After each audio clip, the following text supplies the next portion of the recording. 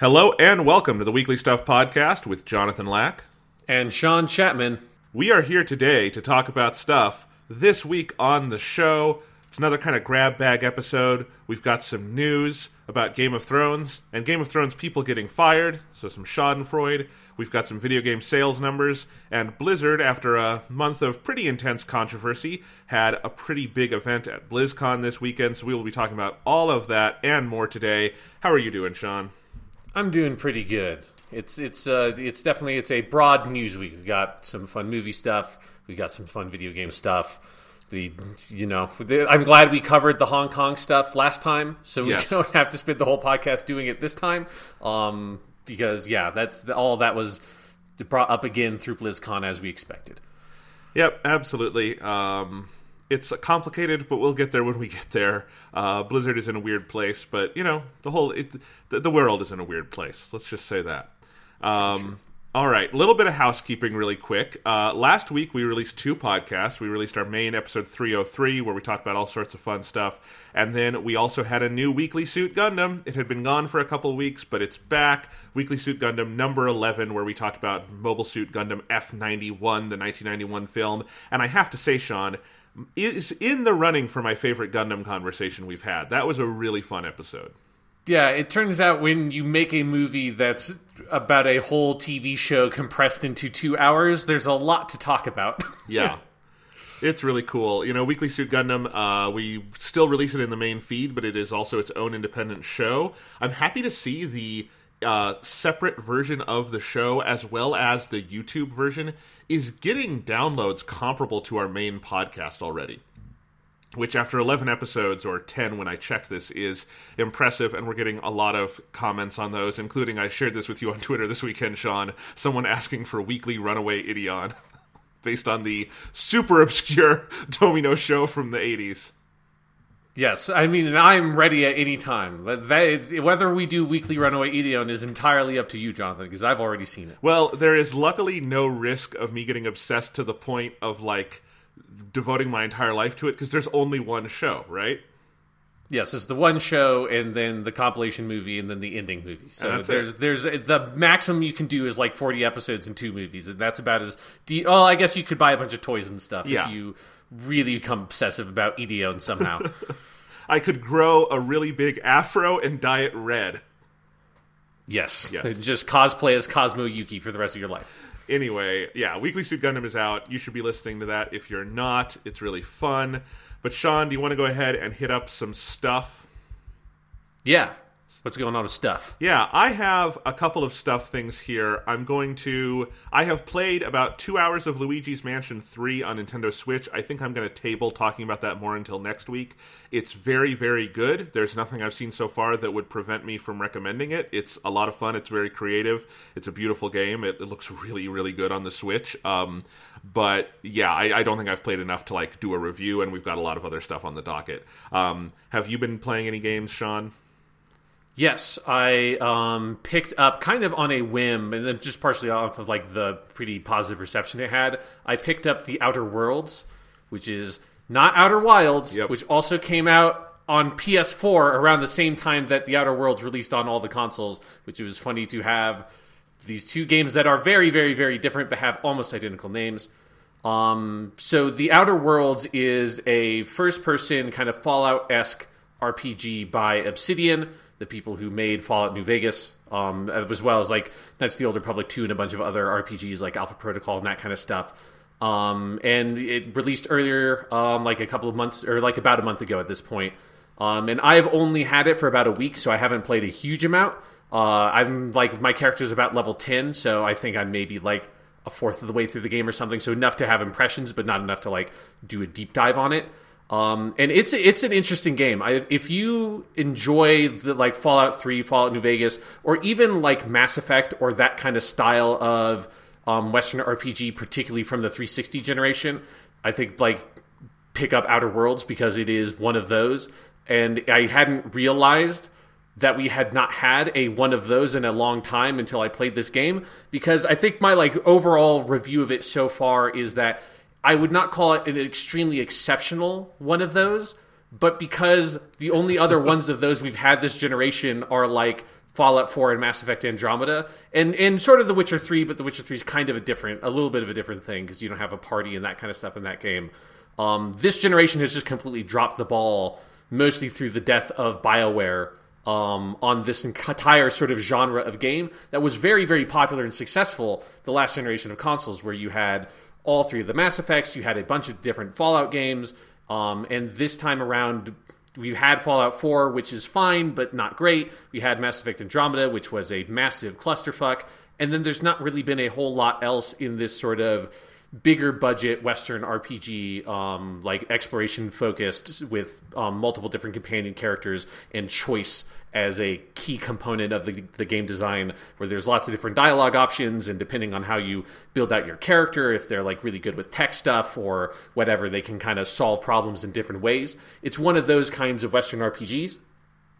And I don't think it's like truly exceptional. I don't think it's as good as Fallout 3 or Fallout New Vegas. I certainly don't think it's as good as the Mass Effect games in terms of the writing and game design stuff, but it is an extremely sort of like comfortable game to play because you know exactly what it is after the first like 5 minutes. It is so clear that they are not looking to innovate on this structure. They're not looking to like make big changes. They're just entirely trying to make one of those. And so it feels weirdly retro. Like it feels like a game from like 2009 or 2010, so it feels like about a game that fell out of a truck 10 years ago and you just sort of picked up somewhere. It's like, well, shit, this is one of those. It has an interesting setting that is Fallout-esque, where you are in the future. You're out in space in the outer worlds, so you're not on Earth. And the world has kind of been taken over by super capitalism, so mega corporations kind of rule everything, and every colony you visit is more or less dominated by some sort of like space Walmart-esque kind of company. And it's a good idea that I think ends up kind of being the one thing about the game I don't love, is I think the humor is a bit too stilted, and it's a bit too like on the nose in a lot of places with the kind of the jokes that they do are just kind of like everything else in the game, feel like they're 10 years old or something. It doesn't feel very like modern. It doesn't feel particularly sharp in terms of the way that they're using kind of satire to tackle themes about like capitalism gone wild. They should have called the game that. Capitalism Gone Wild. Yeah. So it's not like I wouldn't say that it has like the most amazing writing of any game in the world, but it's been so long since I've played an RPG that allows me to just sort of like walk around and have two companion characters that are goofy and fun, and you do missions for them to make them like you more, and you're talking to someone about like a different quest, and then your companion character like sort of chimes in. It's like, honestly, the game I think about the most while playing this is Knights of the Old Republic and Knights of the Old Republic 2, because it is almost more like those games than even the Fallout or Mass Effect kind of thing. Just in terms of like the way you talk to people, the very stilted quality of like when dialogue cuts from one character to the other. It always feels like none of these people have ever met each other in real life. The voice actors have never met each other. People pronounce character names, like one of your companions is named Parvati, and everybody has a different way of pronouncing the name Parvati. And it's just sort of, it's funny the way that how old and like sort of archaic in some ways this game feels. And so not in a way that I think is bad, but also not in a way that makes me like want to champion the game super hard. But if you just want to play a game like that has like okay enough combat and it has a decent enough story, and you just get to run around with your party members and have kind of a fun RPG time, that's just what The Outer Worlds is. It is a game that if it had come out in 2010, I think it would have been like completely forgotten by history. The fact that it came out in 2019 means that there are so many people on my Twitter feed that are talking about this game constantly, and it kind of amuses me because I 100% get why people are so like happy about having this game, even though nobody is being like, this is the best game ever. But man, we just didn't have one of these for so long, and now we have one of these again. Yeah, being someone who like, that was never my favorite genre of game. Like, if they're really exceptional, like a Mass Effect, I can very much enjoy that, but otherwise, like, it's just not really... I don't like the Fallout games, for instance. I have not been compelled to check this one out. It's gonna come to the Switch at some point, and I might play it there if it's a, like, down time of the year when that eventually comes out. But yeah, not quite my cup of tea. But I'm amused because I was pretty sure that's what you were going to say about it, because that's pretty much what I've gotten, is that like this is a sort of competent throwback, but not anything particularly new. So, but it is interesting to hear, because I know people love that kind of game, and I'm glad they're getting their fix. Because if you love that kind of game, this has been a really disappointing generation. Yeah, because like I never even touched Mass Effect Andromeda. Like I completely skipped that whole mess. So the last one of these I played, I guess it would have been Fallout 4, that, and then Dragon Age Inquisition, both of which came out at the very, very beginning of this generation. Yeah. Which I guess, like, in part of like what makes this game feel old, I think, is that The Witcher 3 came out, and The Witcher 3 like completely stole everyone's lunch. Yeah. Yeah, and it just revolutionized the like concept of the choice-based open world Western RPG, like, which was what that kind of genre had turned into in the previous generation. And this game just feels like a game that got made and nobody told them that The Witcher 3 happened, kind of is what it feels like. Yeah. Interesting. All right. Well, before we move on to our next thing, Sean, I just got a knock at my door. I think I have a package. We're going to pause the recording for just a second, and I'm going to go grab it, because I think I know what it is, and we need to talk about this on the air.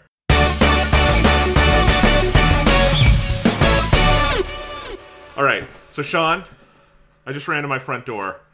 I've got a package here. This is how big this fucking thing is.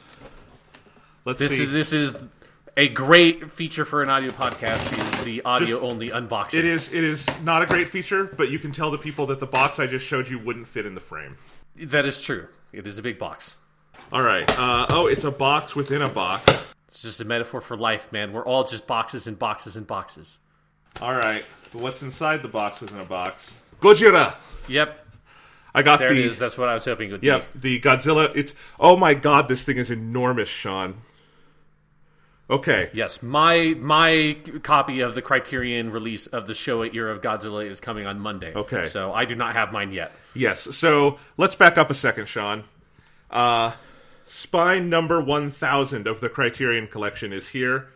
It is the Godzilla Showa era films, and coinciding with that is the November Criterion sale at Barnes & Noble. So if you don't know, if you live in the United States, Barnes & Noble, I guess you could import too, but if you live in the United States, Barnes & Noble through the month of November always does a giant Criterion collection sale, and they do 50% off on all Criterion discs.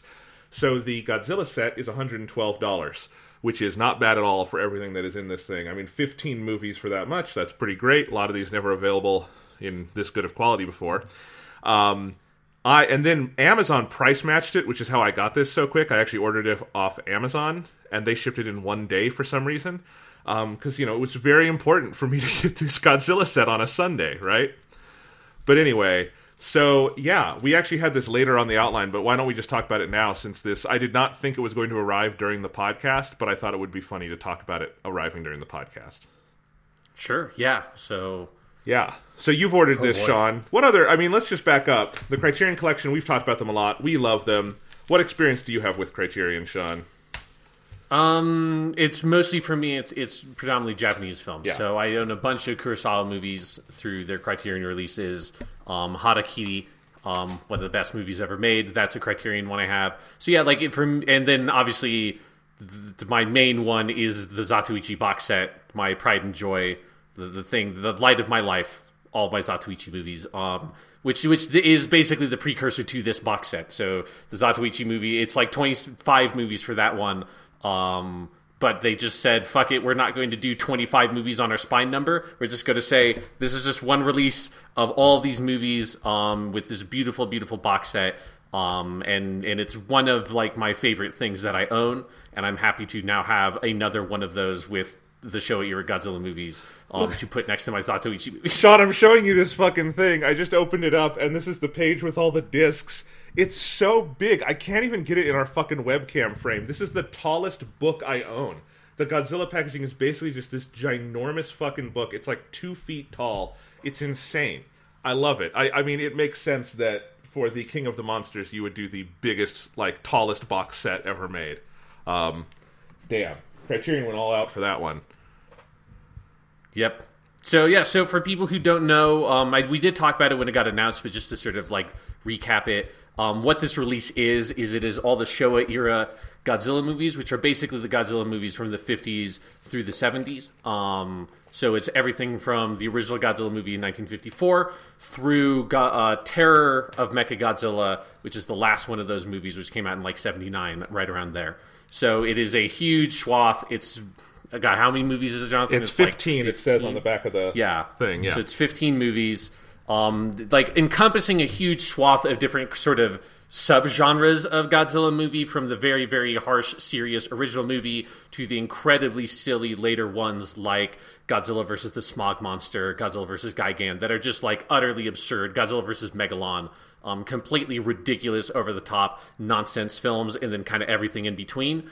And it's a really valuable release because most of those movies have been released in different kinds of DVD or Blu-ray formats, but they are all like incredibly scattershot. Some of them, like one of my personal favorites, Godzilla vs. Mechagodzilla, had been out of print for years and years and years and years and years. And most of those releases were like, oh, this one only has the English dub on it, or this one, like the video quality is utter complete shit because they didn't do anything to kind of make it look better. And for a lot of these movies, you want to have the multiple different versions that exist because the English dubs were different cuts of the movie entirely and that kind of stuff. So it was incredibly scattershot what you're going to get if you picked up these movies. So Criterion deciding, let's get these all in-house, let's build a big thing, get like the best versions of these movies we can, and give you all the options if you want to watch the weird American versions of the movies you can, and just getting that all out there in a beautiful box set.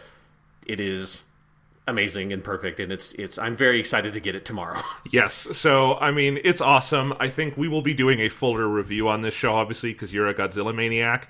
And what I'm excited about is I'm kind of a Godzilla newbie, and part of why I have not dived into a lot of these films is it took so much effort to find them, And I, unlike you, did not sort of watch them as a kid and kind of have that baseline. So now I just have this convenient box set, and it's all there.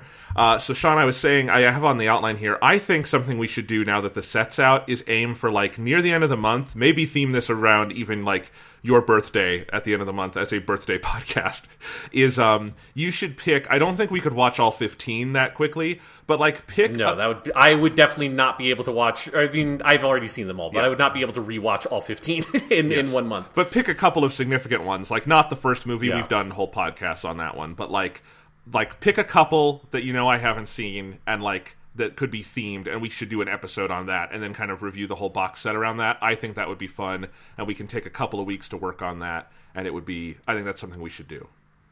Yes, I already have a couple of ideas. Obviously, the long-awaited day will come now that we can do our Godzilla vs. Mechagodzilla podcast, a thing I've wanted to do since like 2014 or something, for a very long time now.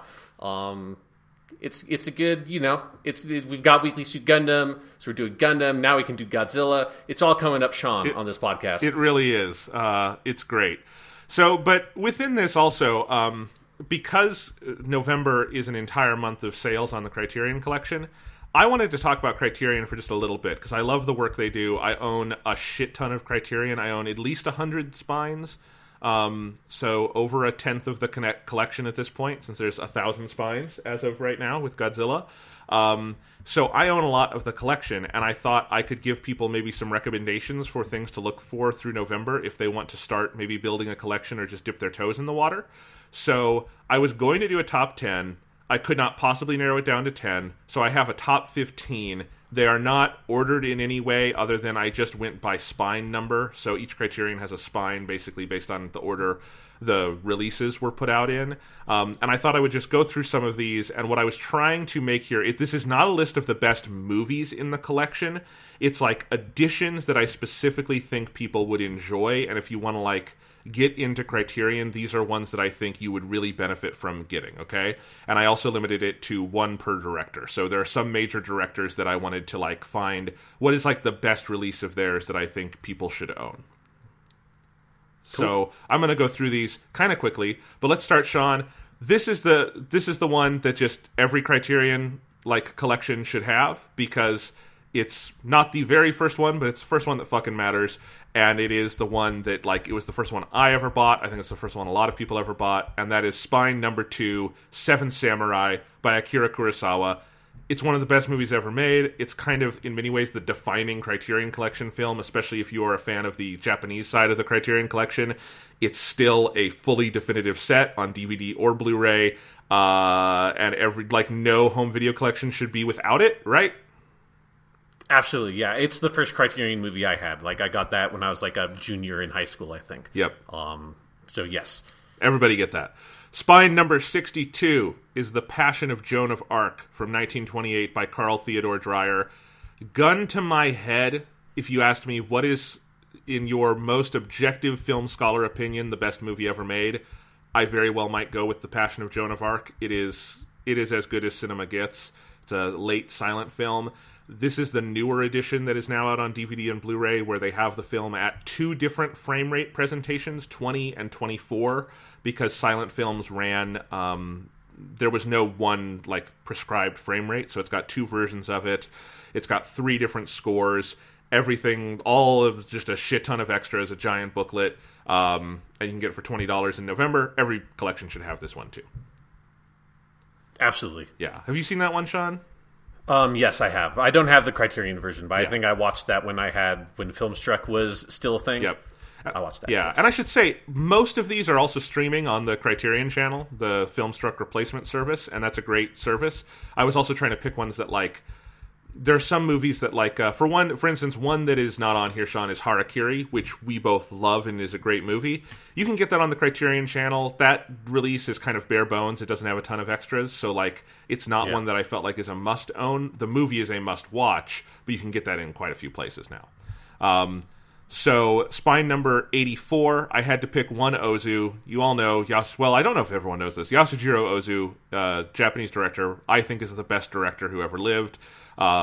I have every Criterion release of his, and my shelf of Criterion Ozus is too big for the shelf because they put out one more this year, and it finally, like, overloaded my shelf for Ozu.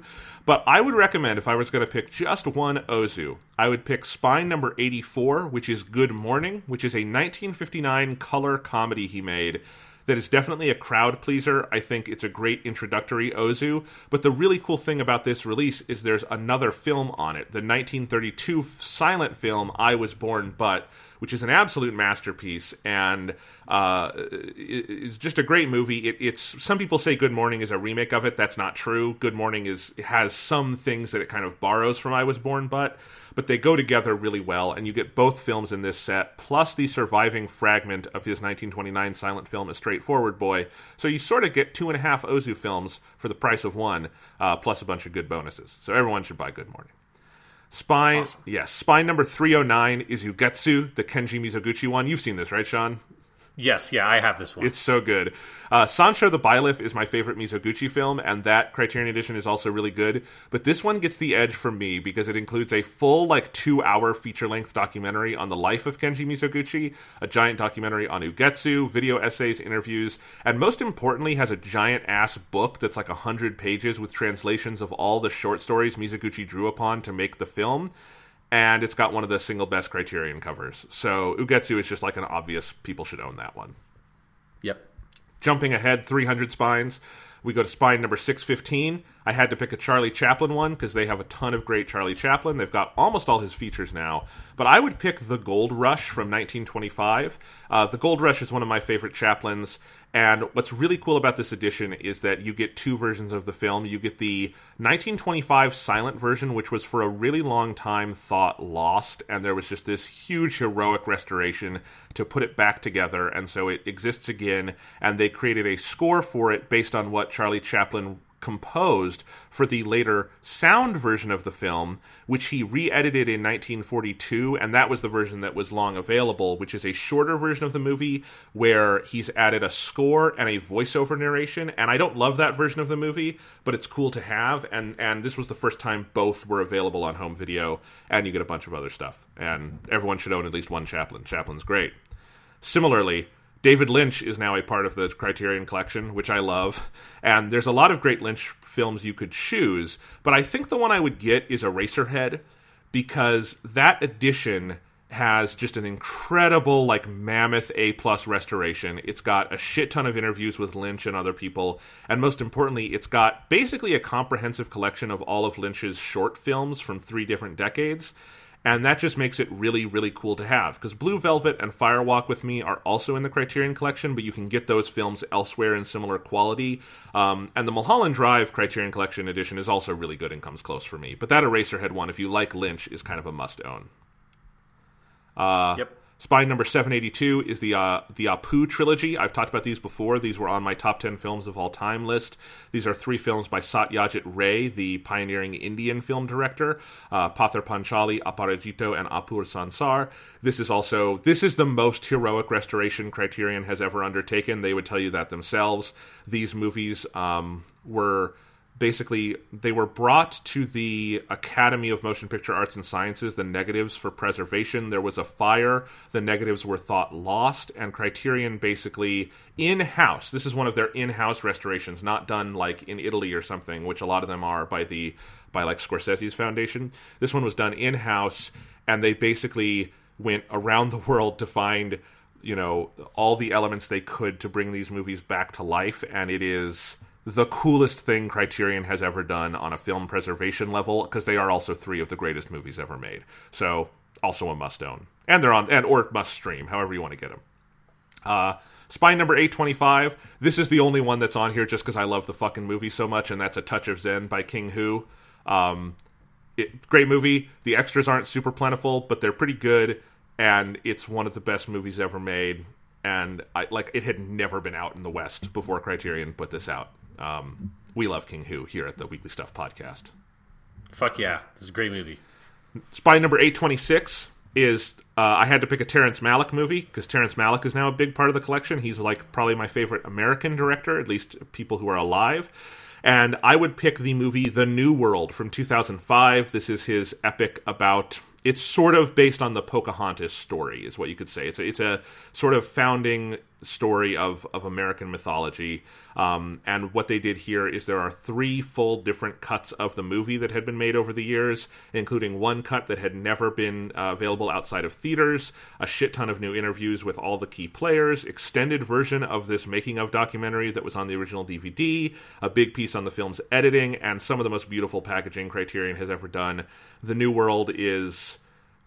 like maybe the best or second best movie of its decade, so definitely get that one, and all the cuts, it's great. I would recommend the extended cut, which is 3 hours, but you can start smaller if you want with the shorter cuts on there.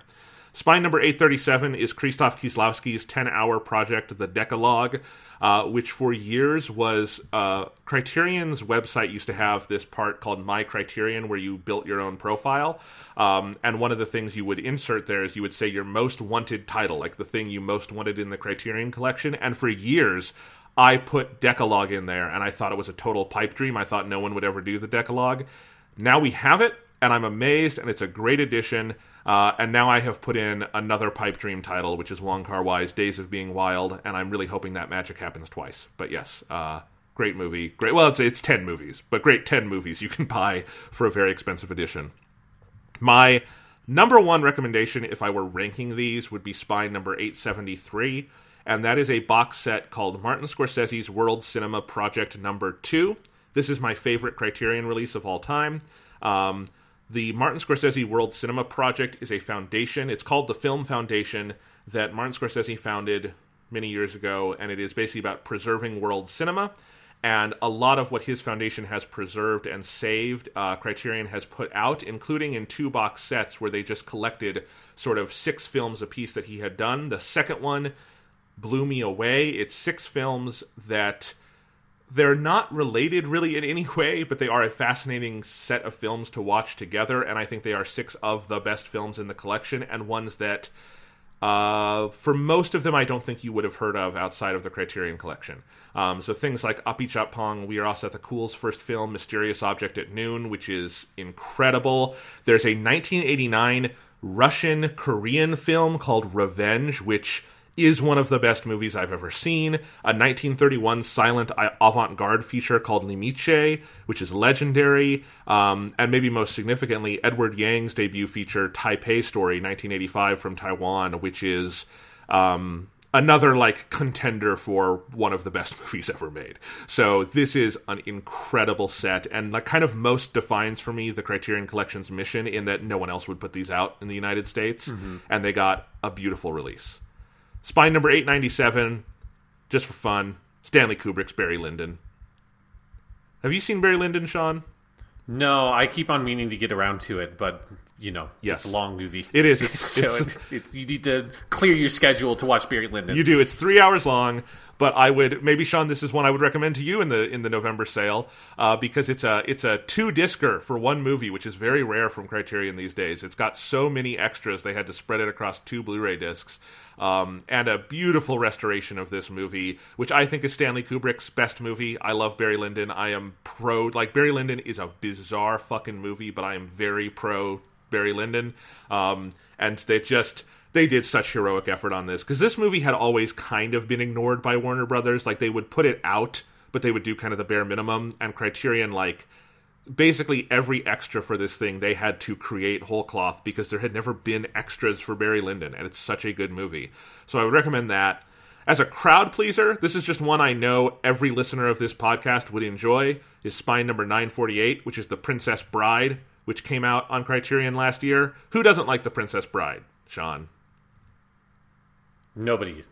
It's like the most crowd pleaser movie ever made, basically. It is, and this is like the most crowd pleaser edition. And I love that Criterion, this isn't the kind of movie you think of when you think of Criterion, but I love that they can also just embrace a popular cult classic and say, you know what, this is an important part of the canon, and it's such a playful, loving release, because the whole release is housed in kind of a small version of what they did for Godzilla, a little book, and it opens kind of like a storybook, and it's got all these illustrations, smorgasbord of extras, really beautiful transfer of that movie, and just, yeah, that's one that no collection should be without.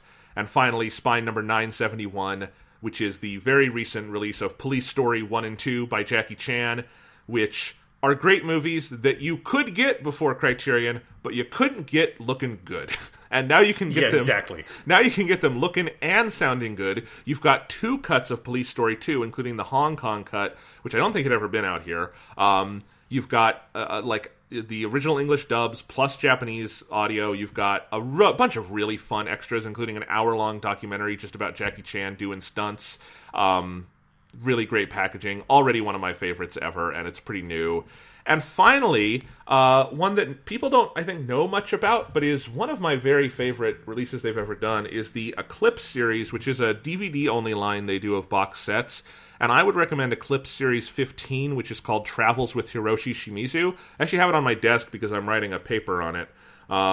This is quite a few years old, but Hiroshi Shimizu is sort of a forgotten Japanese director. Many of his films no longer exist. Japanese film preservation is not that great. But in the late 2000s, the Shochiku did an effort to try to restore a good number of his films and put those out in Japan, and Criterion took 4 of those and put those out here in this set, and they're 4 of the most amazing films I've ever seen. Hiroshi Shimizu would take his camera out on the road, basically, which no one else in Japan was doing at the time, and do all location photography. So, like, you get a bunch of pre-war Yokohama footage, and you get a bunch of pre-war Japanese countryside, like locations that would be literally forever changed in the years after this was captured, and there's just not a lot of photography of it. So they are essential documents. He was a contemporary of Ozu. They were friends, somewhat similar sensibilities. It is one of my favorite things I own. I love these movies. I think they're on the Criterion channel as well, so at least give them a watch. There's a movie called Mr. Thank You that is one of those films I can't imagine anyone disliking. It's so good and open-hearted and big-hearted. So, yeah, I think that's a wide range. I tried to include both just normal-priced, editions, some big box sets, a little bit of everything. I hope that helps anyone who wants to kind of get into the Criterion collection, because it will hurt your wallet, but you'll get to see some great movies. And once again, I just have to stand for Zatoichi. Yes. Like, if you want the best bang for your buck in Criterion, it's like it's a big initial investment, but you get a lot of stuff for it. Yes, because it's about like $100 if you get it on sale. It is, and you get 25 movies out of it. So yeah. you get a lot of, and they're almost all amazing. Then there's no bad ones. There's a couple that are like, this is okay. But there's probably about like 8 of those movies that I think are just like all-time classic, amazing, like Japanese samurai chanbara movies. So if you like that genre and you have not seen Zatoichi, you are missing out on like the best movies in that genre, basically. Yeah, I don't own it yet. It's like the biggest hole in my Criterion collection, and it's because every time there's a sale, I want to buy more than I can, and Zatoichi is the expensive one. I'm gonna get it. I might even just fucking pull out my credit card and get it this month, just so I can finally have it. Like, Godzilla was my priority because it's new, but at some point I still need to get that Zatoichi set. And, yeah, it's $99. As their big box sets go, it's pretty cheap. I mean, 26 movies for $99 plus extras and booklets and all that. That's not, like, that's such a good price, it's hard to complain, right? Exactly. They're so good. It's a great box set. Watch Zatoichi. Love Zatoichi. Be Zatoichi. And if we all buy it, maybe one day they'll do the TV show. That would be the coolest fucking thing. That would be the thing that if with my Criterion, it's just like the Zatoichi TV show copy and pasted a million times. Just like, get it. Do something with it, please. Because I have the only releases of that movie over here, that TV show over here, which is only like 15 episodes or so. And it's so good. And god damn it, there's like 100 episodes of that TV show. And if it's as good as like the sampling that I have, it's like one of the best TV shows ever made. Yeah. So anyway, we love you, Criterion. Thank you for... And 1,000 spines. How cool is it that in the age, Sean, of like physical media on the decline, I think in the streaming age, a lack of respect and sensibility for classic cinema, that Criterion is still going so strong that they could do this fucking Godzilla set. That is so cool. Yeah, it's amazing. Yeah. I'm so excited to get that. I'm going to spend like literally hours just putting in every single disc once I get that set to do. Like, I'm not going to be able to watch all the movies, but I'll spend like the length of a movie just seeing what all the features are and like looking at all the different like audio tracks and shit, and just basking in the glory of having a good-looking version of Godzilla vs. Mechagodzilla. I am looking forward to, because it will not fit on a normal shelf, putting this like on top of my bookcase and then putting the original Godzilla Criterion release right next to it, so you have like little Godzilla, big Godzilla. Exactly. Or maybe from now on, I'll just display my original Criterion Godzilla set open with the big pop-up. Do you remember how they did that? Yes. It's such a good... Like, now it's kind of a moot point. I would recommend you just buy the full box set. But, like, that was, I think, my favorite Criterion packaging before this, was just the pop-up Godzilla on that when you folded it out. All right. So, Sean, for our last piece of stuff today, I have a story I want to tell. I'm going to save that for the end of the podcast. It says... I'll just give you a preview. It says, The Story of the Demon Couch from Hell. That will be coming later, because I think we'll need... just something to end the show with. But for now, let's end the stuff portion, and this will also give us a kick into the main topic. There was a Twitter kind of game, Twitter thread going around this week, where someone said, if you were to make your own Star Wars film, what 3 movies would you use as touchstones? So, like, what 3 movies would you give as an example of, like, my movie would kind of be inspired by these 3 movies? And we both answered that because it was kind of a fun thought experiment. So I thought we would just tell people what that was and our reasoning for it. You want to start, Sean? Sure, yes. So my number one, like the core fundamental inspiration, stop me if you've heard this one from me before, Zatoichi. It's real fucking good. And, you know, so much of Star Wars comes from a Japanese cinema inspiration, and some of that, like the sword fighting in the old movies has a sort of Chanbara feel to it. So like Zatoichi, a wandering Jedi, and for me, any future Star Wars thing, I only really care if they move to some time period where you can just have lots of different Force users, because I'm very, very tired of there's like 2 people in the whole galaxy that can use a lightsaber to use the Force, and it's like that's just kind of a boring setting at some point. So like having, you know, basically Jedi and Sith be like samurai, in that they're like special and are powerful within the society they exist in, but there's not only 2 of them, there are hundreds of them, right? So that's like the basic foundation of the movie. And then I would want some of the sort of fun and humor and maybe a little bit like the pacing of The Princess Bride is another big one for me, that I think Star Wars should always be like heavily accessible to a child audience, and so like that element of the Princess Bride is something I would want to kind of infuse in there. And then my other one is Mobile Suit Gundam Char's Counterattack, mostly for like the weird new type stuff.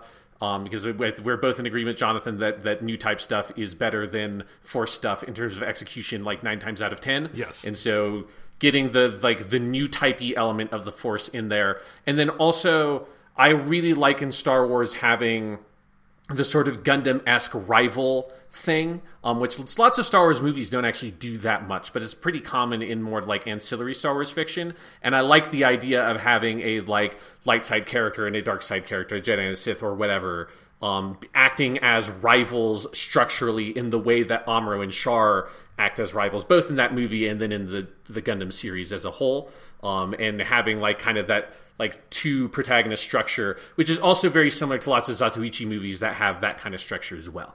And so that's for me, that's my like, that's my stew or whatever I would make for Star Wars, is putting all three of those elements together to make a very badass, cool, fun, rivalry-focused, samurai-style movie in a world of Star Wars that has lots of different Force users. Awesome. Mine is pretty similar because you and I have similar sensibilities on this. So I went, my touchstone, I think, for like sort of story is I would pick, these are all from our Criterion thing, is King Hu's A Touch of Zen. I want my wuxia Star Wars movie, which is to say, like, Chinese martial arts epic, swordplay epic specifically. And Star Wars, just like the main thing, like King Hu does in a lot of his movies, Zhang Yimou does this in some of his, is the wuxia tradition where you have like the knight errant somewhere, and you also have the warrior princess who has been like deposed or is away from her kingdom and is trying to get back to her kingdom. That's what I want. Like, I want a Star Wars story where, like, Leia from Episode 4 would be the main character, not the damsel, And I want her to have a sword and it be kind of a Touch of Zen-esque. And I also just want it to get fucking weird in places. So I want that. Then I want Laputa, Castle in the Sky, the Miyazaki movie, which is one of my favorite Miyazakis, and I think is his best just, like, pure adventure film. I think, basically I want that for sort of the tone and character dynamics, where, like, probably have a good, like, a boy character and a girl character who, it's not romantic, but it's like a close friendship, and they team up, and they're both sort of co-protagonists. So, and if you mix this with a touch of Zen, you would have to have your knight errant and your warrior princess, and they'd come together, and there would be some kind of mysterious story, and you'd have bad guys, but maybe some of the bad guys also aren't that bad, and you can become friends with them by the end, and it can be really fun and imaginative, but also kind of harrowing in places. And finally, I also picked a Gundam. I picked Mobile Suit Gundam 3, Encounters in Space. This is the third compilation movie of the original show, mainly because I think that film does the weird new type stuff better than any other single piece of Gundam. And so if I want the Force to be like new type stuff, I would look to that movie for kind of guidance and inspiration. So that's my specific Star Wars stew. Yeah, I like that our stews are very similar. But I think the where they differ is, I think it's mostly the Touch of Zen and Zatoichi are similar in some ways, but different in others. Yes. I feel like that's where the differences in our list come about. Yeah. So Sean, I haven't talked to you about this before, but I keep kind of a running list of topic ideas, and in my notes I wrote this down a couple months ago because Jenny Nicholson, who's a YouTuber I really like, who talks about Star Wars a lot, had a funny like tweet thread where she was like fake pitching her own Star Wars trilogy. It was at the time when, like, I don't know, we were all talking about how everyone was getting a fucking Star Wars trilogy over at Disney. Now no one has a Star Wars trilogy. We'll talk about that later. And I wrote kind of down in my notes, I'm like, Sean and I should each pitch a Star Wars trilogy. So I think for December, like for the week before Rise of Skywalker comes out, we should just do a fun kickback episode where you and I both bring a pitch for a Star Wars trilogy. And I know this would basically be fanfic, but it would be funny, I think, and we should try that. I'm game for it. Yeah. Like, honestly, that probably wouldn't take me very long to do because I've been thinking about it my entire life. Exactly. What would I do if you gave me Star Wars? I would make it good. Yes. Step 1, make it good. Yes. Step 1, I would hire another white guy who's unqualified and then fire him 5 months later just for fun, I guess, because that's the strategy over at Lucasfilm. Yeah, and then step 2, make inexplicable cameo of Darth Maul at the end of the movie.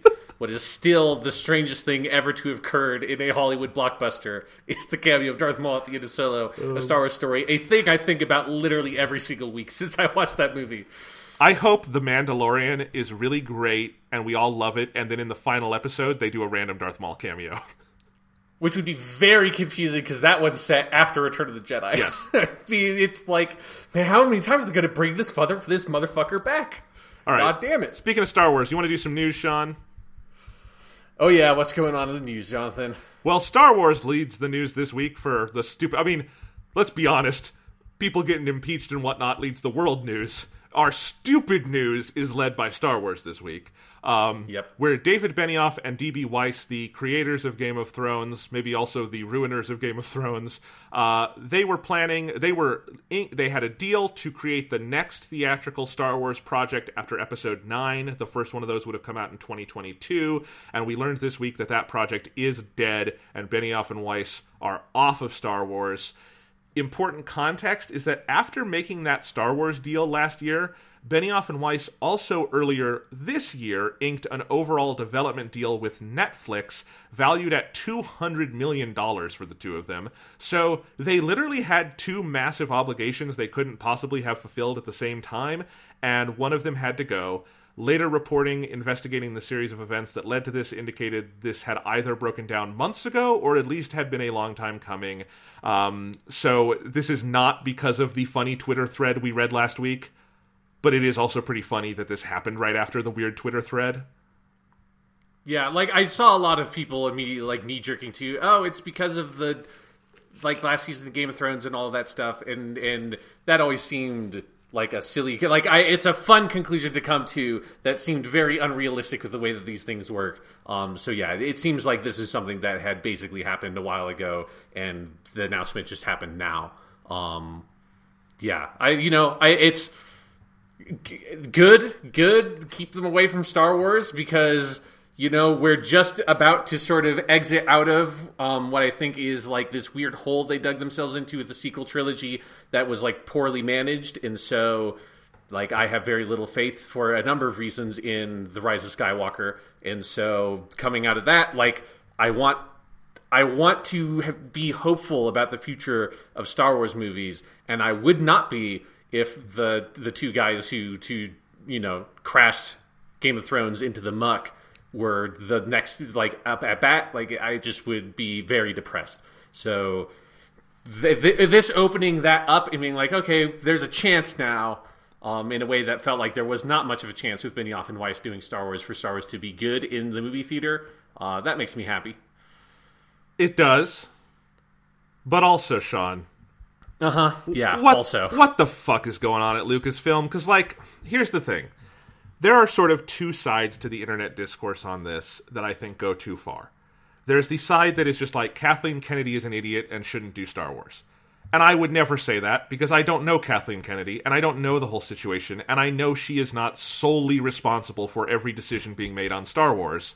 And she is also... And that she has this, like, legacy of a career that is, like, unparalleled in many ways in Hollywood as a producer. And so, yeah, just saying, oh, she's bad at being a producer is a factually incorrect statement just based on her track record historically. But I also think there's the flip side to that argument, which is people on Twitter saying, because of Kathleen Kennedy's legacy, we can't say anything bad. We're all idiots for questioning it. Lucasfilm is fine. This happens. But no.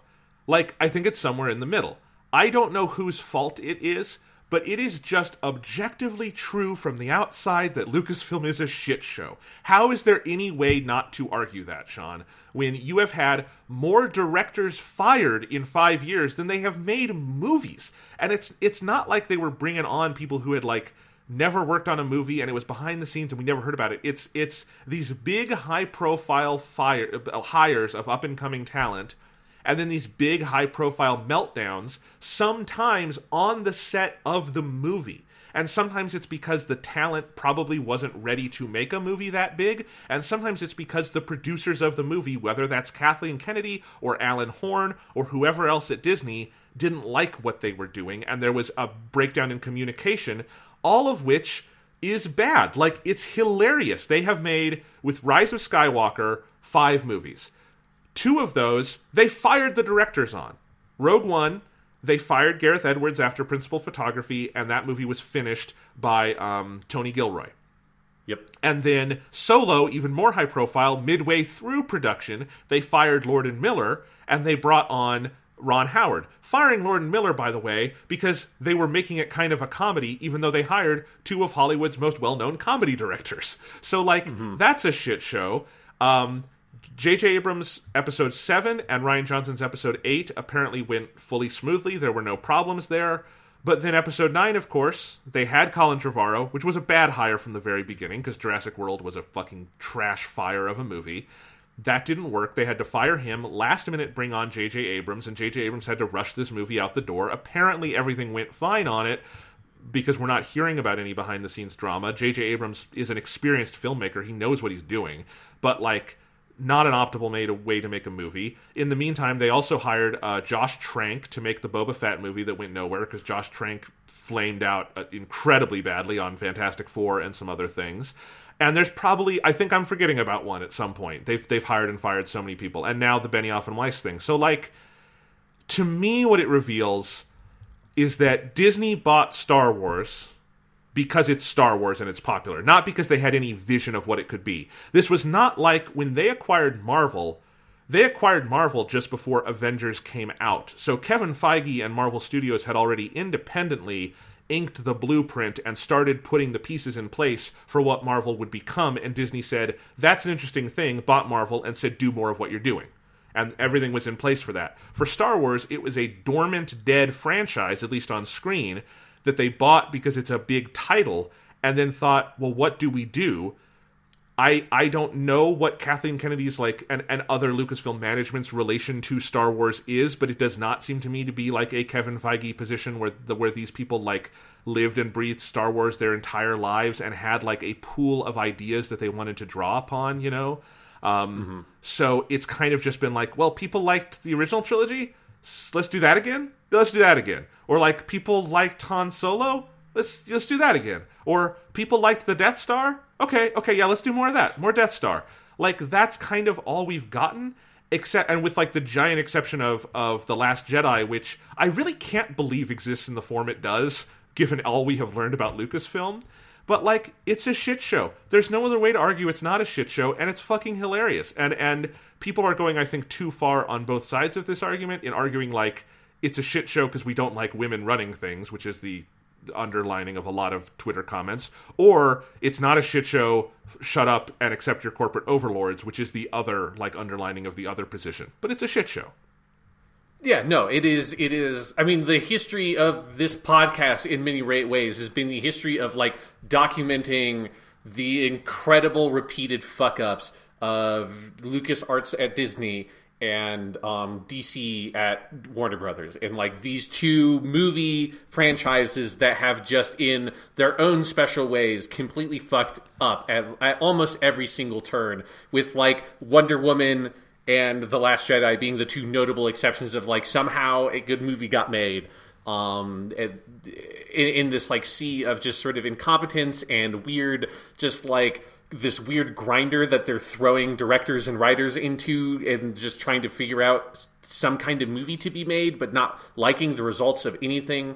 It is really peculiar, especially because you do have next door, Marvel has been just humming along really pretty. They've only had in a much longer span of time 2 notable examples of something kind of like this, which is Edgar Wright on Ant-Man way back in the day, and then James Gunn with the weird that shit with Guardians of the Galaxy, which they have now reversed to have him do Guardians of the Galaxy 3, and that's it amid a significantly longer period of time in much more movies. So it is having a very small number of movies and only having 2 that seem to have gone fine, and then maybe 3 now with The Rise of Skywalker, in terms of at least production stuff. And then everything else, even movies that get released in really compromised formats, like Solo and Rogue One. Rogue One, a movie that feels half complete, as far as I'm concerned, in terms of the way it handles its characters and stuff like that. You can tell watching that movie that it got gutted in weird ways, and the creative direction had to shift dramatically and that kind of stuff.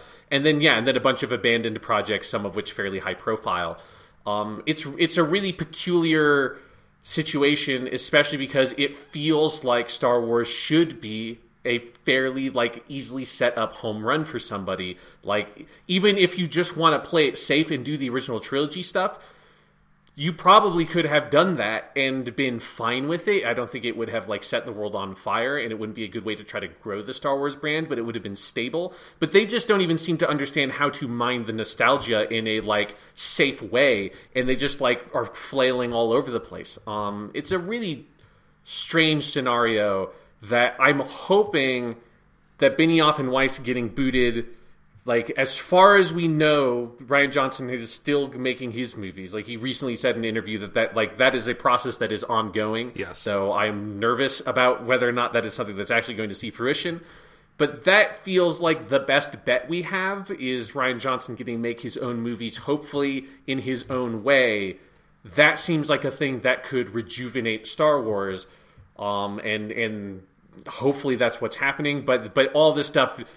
There was a moment where I was very, very cynical about the Rian Johnson stuff, and then he came out in an interview and said that he's still working on the movies, which makes me more hopeful. But I think there's a significant chance that that's something that's not going to see the light of day. The fact that we haven't heard anything more concrete about it, other than just we're still doing it, makes me concerned about the Rian Johnson movies as well. Yeah, I mean, for context on Rian Johnson, so he made The Last Jedi. And then he went off and made a movie called Knives Out, which is coming out this month. And it's been playing at festivals. It's very acclaimed. It looks amazing. It's basically a modern Agatha Christie sort of thing with Daniel Craig. Maybe Poirot is Poirot is Agatha Christie, yeah. So kind of he's kind of like that kind of figure, only Southern. It looks awesome. I'm really excited for that movie. But he went off and made that. And so, Star Wars was never the next thing up on the docket for him. That's important to understand. He was always going to take a step back and do, that's why he didn't do Episode 9. He was asked to do Episode 9. That's come out. He was their first ask to do it when the Colin Trevorrow thing fell apart. And I think he was pretty adamant. I just made this giant movie, The Last Jedi. It was really tiring. I'd like to go do something else. So they let him go do something else. So at all the press events for Knives Out, he's been asked about this, and he said every time, we're working on it.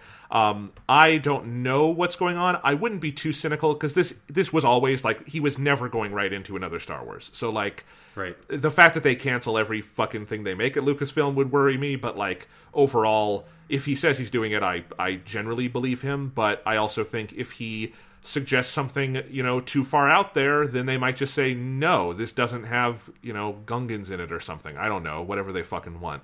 It's so weird. And it is the funniest thing when Marvel is right next door. And love or hate the Marvel movies are really good at doing what they want to do. They're obviously very good at attracting an audience. They have a very stable critical foundation. They their movies don't get bad reviews. Sometimes they don't get great reviews, but they're always somewhere in the middle there.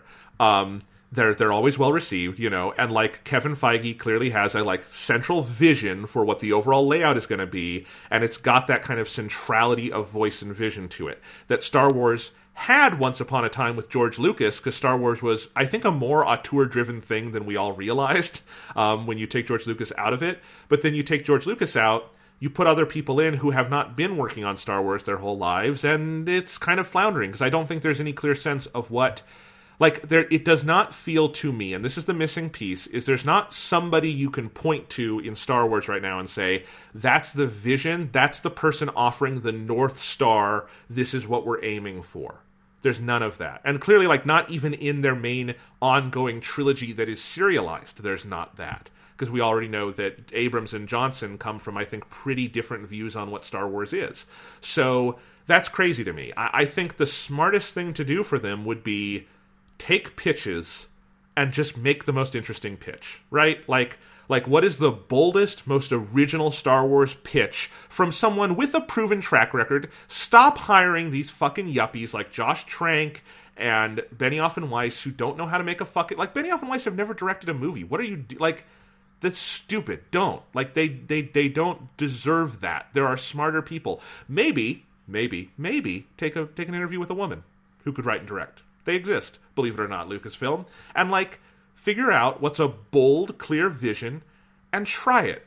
And then see if you can build on that. But, it's so reverse engineered from just like, what's the nostalgia soup that we can ladle into your bucket today? And it's I think the only one that's been bad is Rogue One, but the only one that's been great is The Last Jedi. So who knows?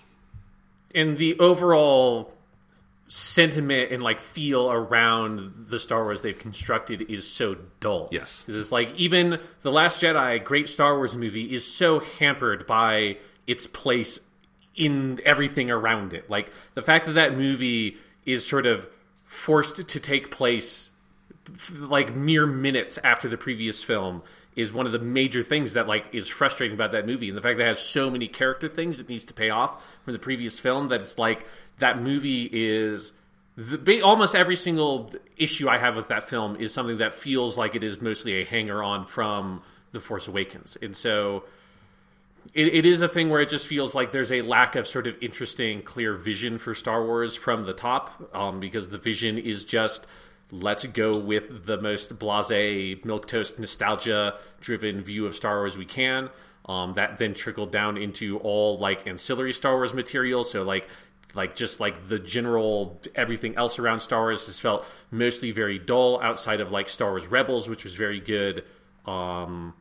And then hopefully this Fallen Order game that comes out in a couple weeks is good. But like other than that, most other Star Wars stuff has just been like, it seems like this comic book maybe is okay. I don't know. The Mandalorian, I think, is going to be the big test, because that's the one that I think universally people think looks better than The Rise of Skywalker, right? Like, I haven't seen anyone say they're more excited for The Rise of Skywalker than for The Mandalorian. And I think if they pull it off with The Mandalorian, I think that's a way forward. Not surprisingly, The Mandalorian is co-created by Dave Filoni. You have someone there who has been doing this for like a decade plus now. Maybe put him in charge of a story team or something and like have them come up with ideas and a direction, because Dave Filoni clearly knows Star Wars better than probably any one person working on it today, you know? Like there's so many people you could go to like that. Because I think when you said earlier that like Star Wars is a more auteur-driven thing than I think most people realize, that's definitely true, because I think also most people underestimate the amount of involvement that George Lucas had in a lot of the other material. Yeah. And that, like, he was heavily involved in the Clone Wars. Like, he was involved, maybe like, you know, he wasn't like working on everything every single day, but he was involved in the creation of many of the comic books, the novels, like the Thrawn trilogy, a lot of the video games he had input on and guidance on. So it's like he was the Kevin Feige or whatever, right? Like he was the guy at the top that people would go to that had like support and advice. And like Dave Filoni in interviews constantly talks about like George had this idea, George said that, like George like helped me with this. And it's like clear that George Lucas had a lot of involvement and influence in those things that we really love about Star Wars. And so having someone like Dave Filoni that like was involved with Star Wars with George Lucas for a significant amount of time, worked with him very closely, having him be the one guiding things or someone else like him, that would be probably the smartest thing to do. But we'll see. That the Star Wars Episode 9 is coming out soon. I'm very fascinated to see how that movie is going to be received, knowing the things we know on this podcast now after last time. Yes. The debacle of the last episode of this podcast. I think by the end of 2019, we will have a pretty good idea of where Star Wars is going, because we will have The Mandalorian, we will have Jedi Fallen Order, and we will have Rise of Skywalker. I feel like if I've kind of written off Rise of Skywalker in my mind, but if Jedi Fallen Order is good, I think we could say they've figured out games. Or at least they have a model for what they could do in the future, right? That's good. Yeah. If Mandalorian is good, great. They have a model for something they could do in live-action content. This is good. And I think we would all breathe easier if that's the case. If somehow all three are bad, like, ooh boy, like Star Wars is on fire at that point. You know what I mean? And like Disney is just burning money. So very, very curious. Very curious. We're going to know in a week or two with some of those. So yeah. All right, so speaking of Benioff and Weiss, Game of Thrones made some news this week, Sean. Yep, Game of Thrones. We thought it was over, but of course it's nothing ever ends. Not in 2019, Jonathan. Media must continue. Media must continue. This is a complicated story, so I spent some time researching to try to untangle this for us, all right, Sean? I appreciate that, because I only kind of read some of the headlines and it's like, I have no idea what any of this shit is. I hope that Jonathan does this, and you did it, so thank you. All right, so this week, HBO ordered to series a Game of Thrones prequel spin-off called House of the Dragon. This is based on the recent novel George R. R. Martin published called Fire and Blood. It is set 300 years before Game of Thrones, and it is about the rise of the Targaryen dynasty in Westeros. It is created by George R. R. Martin and Ryan Condal. Miguel Sapochnik will also be the co-showrunner, and he will direct the first episode and several other episodes of the series. Sapochnik directed Hard Home, Battle of the Bastards, The Long Night, and other episodes for the original series. It is a 10-episode straight-to-series order, so no pilot. They're just making 10 episodes. Ryan Condal has co-created one other TV show. It was Colony for, I think that's Sci-Fi, which he co-created with Carlton Cuse, who is a longtime TV veteran. Otherwise, I have not seen a lot of credits from Condal, so George R. R. Martin vouches for him, apparently knows the guy, and I guess that's kind of how this got together. But that is what they are making, and this is happening. But on the same day, HBO announced that they will not be ordering another in-development prequel, which was actually further along. This prequel was called The Long Night, and it focused on Westeros' Age of Heroes, which is much further back in the past. This would have been like thousands of years earlier, and The Long Night would have been about the first battle against the White Walkers, the historical Long Night that was supposed to have lasted like years and years and years. This show was being developed by Jane Goldman, who co-wrote Kingsman, X-Men First Class. She works a lot with Matthew Vaughn, who's made those movies. She's done other stuff. This one was much further along. They had shot a pilot. The pilot was directed by S.J. Clarkson, who has done a ton of genre television. And the cast included Naomi Watts, John Sim, Marquis Rodriguez, and lots of other people. The pilot apparently did not go well. They were recutting it when this sort of cancellation came down, but apparently had been kind of a difficult shoot. So HBO decided to pass on this series and go straight to series and skip the pilot on House of the Dragon, which seems like a giant gamble to me. But yeah, I think this is an interesting story, especially coming right off the heels of the Benioff and Weiss chucklefuck Twitter thread, the appearance at the film festival where they gave that atrocious interview.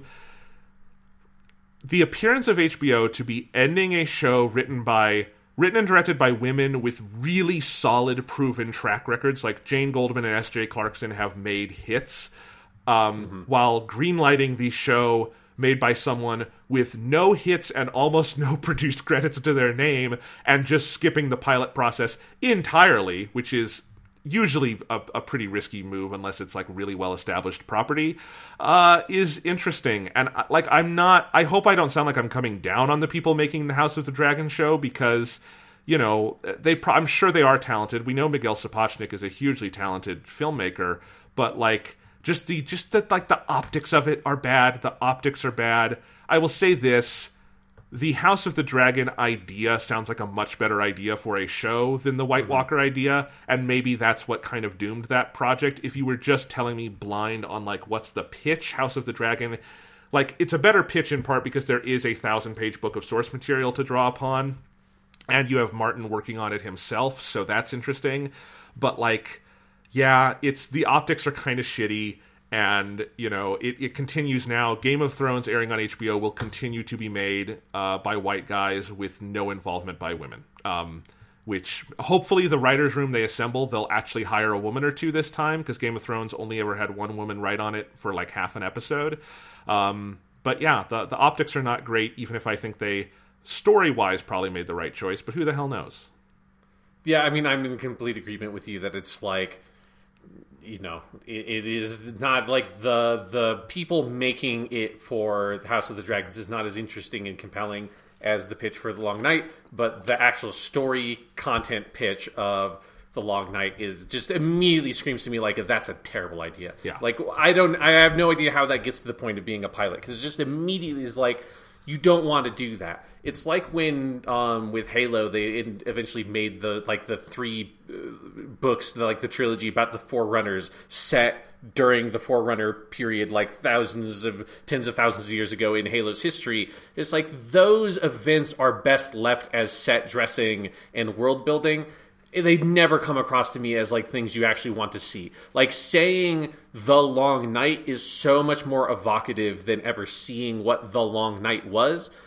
I just don't need it. I don't ever need to see it. Like, the only capacity I would want that to be told is in a, Lord of the Rings appendices or Silmarillion-esque, like, this is the history of this world. That's the perspective and manner in which it's being told. Not, let's be in, like, the trenches with the characters, experiencing the events in real time kind of thing. Which, maybe the structure of The Long Night would have been more experimental and weird. It maybe would have found a way to get around some of those problems.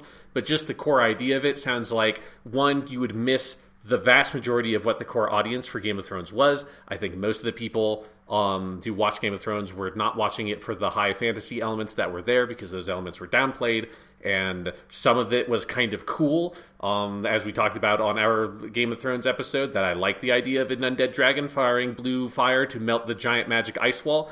I still would like to have that painted on the side of a van, because it's a cool idea.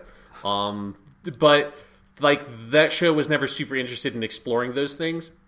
And so I think going to a show like the Targaryen show that is set up to have the same kinds of pseudo-historical fiction, like War of the Roses-esque political intrigue and medieval combat and like court politics, that's the stuff that most people like were kind of into with Game of Thrones, and what that kind of gave the flavor of the show and what it allowed the characters to be able to do. So going with another show that can do that is the much smarter idea to me than going for something that has to lean into the high fantasy elements. Yes, absolutely. And again, there is the I have not read the Fire and Blood book yet. I would kind of like to, because it's basically an appendices book all about the Targaryens, and I do like that kind of backstory stuff. Both of these projects, I do think, are unfortunately hampered by Game of Thrones shitting the bed so hard in the ending, because if they made a Long Night show, you would just constantly be thinking about how the White Walkers were the easiest threat to exterminate on the planet, like 1,000 years later. And if they do a Targaryen show, you're going to be thinking about how the Targaryen dynasty ended in the most pathetic way possible, with Dany and Jon. But whatever, I think there's a lot of like, I think with the Targaryen thing, they won't have to deal with the high fantasy stuff other than maybe dragons. They don't have a set, like, it's not like the original show where they have like a bunch of books and then the books run out. They're not going to have that problem, but they do have a history laid down by Martin that they can roughly follow, and so it gives them signposts. And I think if Ryan Condal is able to like assemble an actual writer's room and a good diverse team of voices, and then you have Miguel Sapochnik directing, and you get a good cast, there's a lot you could do here. I think skipping a pilot is insane for this, because Game of Thrones had a bad pilot that they had to reshoot. The Long Night had a bad pilot that they were going to reshoot before it got canceled. Like, Game of Thrones pilots 2 out of 3 times so far have not worked. There's 0 for 2 on that, so that could be risky, but we'll see. My enthusiasm for more Game of Thrones is extraordinarily low right now, but I will say, if they were going to pick any corner of the Game of Thrones world to show more of that, just like as a fan I enjoyed, it would be probably the like ancestral Targaryen dynasty, because there is a lot of fun story to do there, but we'll see. Yeah, I'm with you that it's not like I'm super enthusiastic about the idea of more Game of Thrones, but as like an academic exercise, the Targaryen thing seems by far the best option of further Game of Thrones stuff to do, because like, I don't think there's any real value in doing something post where the TV show ended. Like, you don't want to deal with the ending of that TV show, and it's just, that's not the kind of world that Game of Thrones is. And so if you're going to do a prequel, which I think is your only real option, this is the area to go to with a prequel. Yes. 2 tips: hire some women, stop with the fucking rape scenes. Yeah. There you go. There you go. They should put those on Post-it notes, stick it on your monitor, help you remember. All right, Sean. Interesting announcement this week from Sony. Spider-Man Into the Spider-Verse 2, the sequel, got an announcement and a release date of April 8th, 2022, which, thank you guys for telling us. That's very nice of you. Yeah. But, we already knew this movie was in development. It's being directed by a guy named Joaquim Dos Santos and written by David Callahan, neither of whom worked on the original, which I think is kind of interesting. I don't know who those, I have not seen those guys work, so it could be a great choice. I just think it's kind of interesting. But there was no other new information. Also, April 2022 is 2.5 years off. That's a very long time for plans to change, so I really would not take this announcement as gospel. In fact, this far out, I would say that date is more likely to change than to stick. But I just put this on the outline because I do like that Sony, Spider-Verse did not make a shit ton of money. Like, it did fine. It was more of a critical success, like winning the Oscar and stuff, than it was a giant commercial hit. It's the lowest grossing Spider-Man movie. And I am glad that despite that, Sony is confident enough to announce a date 2.5 years out. That is why I put this on here. Yes, I am eagerly anticipating more Spider-Verse, because Spider-Man Into the Spider-Verse, one of the best movies of the decade. Absolutely. Some might say. Some might put that on a list at some point. Who knows? Especially if you're doing superhero movies. That would be a pretty easy number 1 or 2. All right. Next, Sean, let's move into video games. Yes, what's going on with video games, Jonathan? Well, first, both the Nintendo Switch and PS4 had announcements of sales numbers through sort of investor calls, and I thought they were really interesting. The Nintendo Switch Lite, we got its first sales report, and it sold 1.95 million units in the first 11 days. This was up through September 30th, was what they reported. For reference, the OG Switch only sold about 2.74 million in its entire first month, so the Switch Lite is selling like a brand new console. It's not selling like a replacement. And also, during that same time period, OG Switch sales saw a bump around the launch of the Lite, so the Lite has not eaten into original Switch sales. They're selling like hotcakes. Total Nintendo Switch sales now stand at about 42 million units worldwide.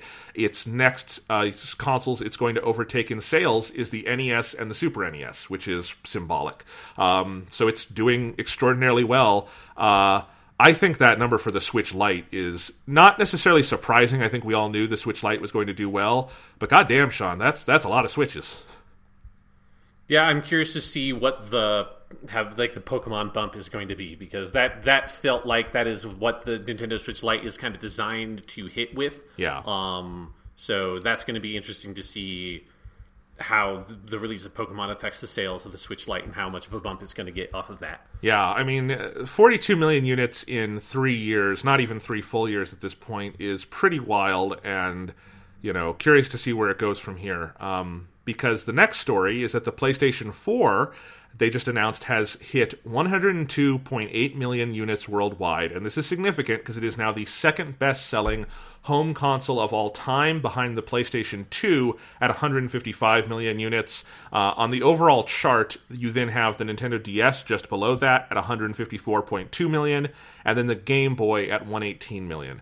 So the PS4 overtook the Wii and the PS1 to breach that 100 million line. Those are both sitting at about 102 million. So yeah, I think that's interesting because the PS4 obviously is a huge historic success. It really, when I saw that though, it's clearly not going to hit that PS2 number. It's not going to outdo the PS2. It would have to somehow sell another 55 million units. And I kind of wonder, because the PS2 and the Nintendo DS, which are somewhat contemporaneous with each other, both hit around 155 million units. I wonder if anything will ever do that again. But then those Switch numbers came out, and I'm wondering, the Switch is going really fast. So I'm curious. Yeah. The Switch might be the console to do it, but that PS2 and DS milestone has held for quite a long time now. The PS4 did hit this point faster than the PS2 did. How the PS2 has 155 million units is that it kept on selling, especially in Europe, for ever. Yeah. Again, fucking Persona 4 came out in Japan in 2008, right? Yeah. As a PS2 game. So I'm like you. I have a hard time envisioning the PS4 having that kind of tail, because I don't know if the market is there for that, but it's hard to know, because it is more about, as it is with Sony as a brand, it's more about the worldwide sales, because Sony is really effective at selling in countries that most other consoles either don't come out in or they don't have much with. And Sony localizes their first party games in more languages than any other company and all that kind of stuff. They do full dubs in languages that other companies would never do. So if the PS4 has any hope, it's going to be that kind of thing of FIFA 2025 still having a PS4 version that releases, that kind of thing. That's the only hope that PS4 has. But it is, it is the first console to hit 100 million units in like 5 years and 9 months or whatever it was. Yeah. So, yeah, it's video. It makes me like this news coming out around the same time made me think back to 2013 and all the think pieces we had about how video game consoles were dead and the smartphone has destroyed the video game market, and which is part of how we had that weird soft year of 2014 where a lot of games didn't come out, was partially because a lot of developers were skittish around the idea of new consoles, because that was kind of the thinking around the time. And then fucking the PS4 and the Xbox One, out of the gate, sold very well. The Xbox One has just had a relatively poor tail compared to other stuff. But video games are still selling like hotcakes, man. People like the video games. That was one of those. That was one of those think piece trends in search of data. There was never data for it. People were writing that in the tail of the fucking Wii, which was this historic level success, and in the tail of the DS and 3DS. It was a ridiculous thing to write, but people did it, and there was no data for it. And then we've had a whole decade past of more data against that trend. So yeah, really interesting to me. I think, what you said about the PS4 possibly having this long tail, I think I can see that happening if the PS5 is really expensive, which it might be. The rumors are that it's going to be $500. If the PS5 is super expensive, and if PS5 games are cross-platform for a while, which I think they probably will be because of the similar architecture, I think there's a possibility cross-platform stuff is going to last even longer this time, especially for big franchises. It could keep going for a while, because by the time the PS5 comes out, the PS4 is going to be really cheap, and it's going to have a really compelling library, and it's going to be a very similar situation to what happened with the PS2 versus the PS3. The biggest difference being the PS5 will have full backwards compatibility, and it'll be expensive, but not $800 expensive. So very curious to see what happens there. The PS4 also has a lot of room to do price drops, because the base unit is still $300, right? So it's got a lot of room for it to fall in terms of the MSRP. Yeah. So yeah, if you get out a the PS4 Super Slim, the end of console redesign that we'll hear about probably around E3 or something like that for $200, there is a chance that the PS4 could have that really long tail. But yeah, it's nice to have video games be flourishing, at least in terms of the hardware and software sales still being really good. And in thinking about the think pieces, we're going to get a whole nother round of those. This time they're probably going to be equally wrong about how video game consoles are dead, and this will be the last generation and all that kind of shit. So get ready for those. Where do you think that stupid knee-jerk reaction is? Because there's literally not a shred of data or evidence to suggest that, and there's even less now, because it has gone against all of those trends. It is not supported at all. But I agree. I'm already starting to see that maybe this will be the last. Where does this come from? It's so bizarre to me. I don't know, but yeah, I have already seen a couple of those just sneaking out, and which is particularly weird because we haven't even had the proper reveals of the PS5 or the Xbox 2 yet. So it's wait for your weird fucking knee-jerk think pieces until we actually see what the goddamn consoles look like. I mean, we've got those coming up. You've got the PS4, which is the most traditional ass console ever, right? It is just meat and potatoes video game console, and it has sold faster and better than anyone in history. And then you have Nintendo just invented a whole new category of console, and it is selling faster than anything in that company's history. You have the Xbox One is a failure, although when you look at the overall numbers, not as bad a failure as a lot of other things. It did okay. It's outsold stuff like the GameCube and the original Xbox handily. So that's weird, and I think this time the argument I can just tell is probably going to be around game streaming. That by the time you would get a PS6, streaming will be the thing, and you won't need. And it's show me a stable working streaming solution in my town I live in of Iowa City, Iowa, a fucking college town in the middle of America, and I will believe that streaming will be a thing. You can't do it. It's not a thing. And I have zero faith that in 7 years it will be a thing, because internet infrastructure has not gone very far in these last 7 years. So there you go. Yep. You want to talk Blizzard? Yeah, let's talk about Blizzard. All right. First off, free Hong Kong. Just remember that. Yeah, just like. Yeah, like, because we can't spend this whole conversation going over the Hong Kong thing again. So let's just, at the top here, like, go to the last podcast. If you haven't heard that one, listen to that conversation. Free Hong Kong, fuck Blizzard. Like, nothing they did at BlizzCon addressed anything about the situation in anywhere close to a satisfactory manner. It is incredibly frustrating and pisses me off. Yeah. I mean, we'll talk about the games in a second. Fuck Blizzard management. I don't want to, like, do a blanket and say all the people who work at Blizzard are bad. The vast, vast majority of them are probably just as frustrated as you and me. I think that's fair to remember. Mm-hmm. I really doubt the average person going to work on Diablo 4 is, like, a sycophant of the Chinese communist government. You know what I mean? Like, mm-hmm. So Blizzard management has been shitty on this. They gave an apology at the top of BlizzCon. It was bad. It was a completely empty apology, too, because they didn't, like, unban Blitzchung or anything, right? Yeah. The apology Blizzard should have made would be to, like, bring Blitzchung out, apologize to him personally, say, this was our policy, but we think we're wrong. We honor free speech, and we hope, China understands that, like, these aren't necessarily our views, but we need to let all our players... Like, if they had done that, that would be interesting. But they didn't do that. They just were like, we're sorry. And then they showed some games. But the games they showed were really fucking good. That's the problem. Yes, yeah. So that's the eternal dilemma is, the fuck the politics around everything around this whole scenario. But they did announce Diablo 4 and it looks fucking badass. You want to start there? Yeah, let's start, because that's the one that I care about. Like, Overwatch 2 is a cool announcement, but I'm a Diablo boy, born and raised. It's very... So one thing they did that was very smart for everything they announced at BlizzCon was they both showed really long cinematics. We've, like, the cinematic for Diablo 4, Overwatch 2, and then there was a World of Warcraft expansion. All of those are, like, 8 minutes a pop, which is great. Thank you. Yes. Thank you, Blizzard. Like...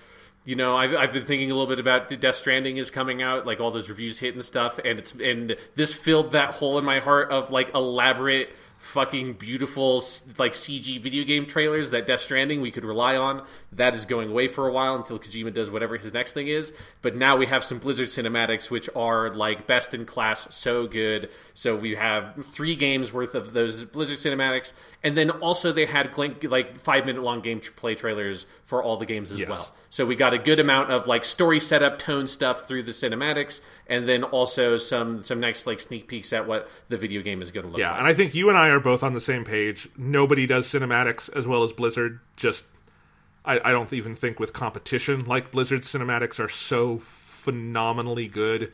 And even if I don't care about the game, I will watch. They're just great short films, And I think this was even like above par for Blizzard. The Diablo 4 and Overwatch 2 short films that they did are incredible. Let's start with Diablo 4. What was it called? 3 Shall Pass or something like that? Yes, 3 Shall Pass is the cinematic trailer. And yeah, it is. And like you said, it is basically like a short film. It's about 8 minutes in length. And it tells the story of 3 people sort of raiding some sort of underground tomb, as the people in the world of Diablo are wont to do. And a bunch of weird demon thingies are attacking them. They get through this door, and then they slowly realize as they are being killed off one by one that this is not some sort of like treasure hoard they have stumbled into, but a like demonic summoning circle. They get tricked by a demon into this blood sacrifice that then summons a demon we come to know is Lilith. That is not, as far as I'm not, the deepest person in terms of Diablo lore, but I do not believe that Lilith is a thing that has existed previously in Diablo. Obviously, Lilith is a thing that exists in like Christian mythology and stuff. If we ever do our Neon Genesis Evangelion podcast, we will talk about Lilith. That will come up then. The preview, if you don't know anything about Eva. But so this just like beautifully haunting, horrifying appearance of this demon that is like basically a human made out of blood with this like fleshy membrane that she like comes through that operates as this like giant flowing blood red cape with Diablo-esque horns on the side of her head. It's some great like almost it reminded me of some like Japanese fantasy horror stuff like Claymore and that kind of thing with the design of the monster.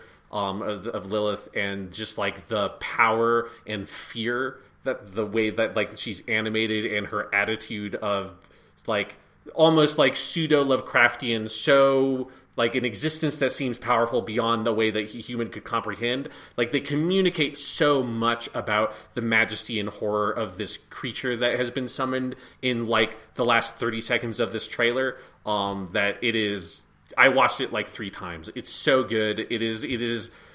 Everything about it is executed to a level of absurd cinematic perfection. It is just gorgeous. Yes, the Diablo 4 and Overwatch 2 cinematics are just like full on 2 of the best movies I've watched this year. Short, long, whatever you want to say. The animation in particular in the Diablo 4 one, unbelievable. I've never seen, no Hollywood movie I've ever seen or like major CGI film has done human faces like that. Like, it's more convincing than some of the like fake Will Smith in Gemini Man, which was top of the line animation. Like it looks so real, but also so stylized. Just the like every shot is so well directed. It's so well edited. There's the part where the demon. So you've got the 3 bandits, and then you've got the like dude who just is looking for knowledge, like the good guy on the team. And there's the part where the good guy is the last man standing, and the demon is looking in his eyes, and they do these shots back and forth between their 2 eyes as like they meld. And I was just transfixed. It is out of this fucking world, and just. By the time I had watched Diablo 4, the cinematic and then the gameplay trailer, Sean, I was just like itching, like, I need to go play Diablo 3. I need to go play it right now. I need to play all of it again. I love Diablo so fucking much. I can't wait for this. I might as well get back into Diablo 3 because it's going to be a while before we play 4, but I was just remembering all the Diablo 3 cinematics I think are amazing. Oh my god, Sean. It is so fucking good. I also have to say, the animation on these cinematics is so good that YouTube can't quite keep up with them. If Blizzard put out a Blu-ray of their cinematics, and it was just like the Blizzard Cinematic Collection, and it was just a Blu-ray you bought of like all of their Diablo cinematics, all their StarCrafts, and all the Warcraft, everything, and just put that as a Blu-ray, I would pay $100 for that. I would buy that so fucking quickly, and they should totally do that. Because welcome to Criterion Spine 1001, the Blizzard Cinematic Collection. That would be so great. I mean, wouldn't that be a great idea, Sean? Yeah, I think there have been some releases of like collector's editions of StarCraft 2 and stuff that have done that for like those games. Like there have definitely been times when they have put those out on like DVDs and Blu-rays. But yeah, it would be particularly satisfying to have all of them on one, because it also would just be a fun way to look at like the history of like, you know, expensive CG trailers and how, you know, the old like StarCraft cinematics and like Diablo 2 ones are very hokey looking now. Yeah. But it would be fun to kind of look at how they've gone from there to here with that stuff, because Blizzard has done these kinds of CG cinematics since at least, I don't know, remember Diablo. I think Diablo 1 has a couple of them, but it's mostly the original StarCraft and Diablo 2 that started doing it.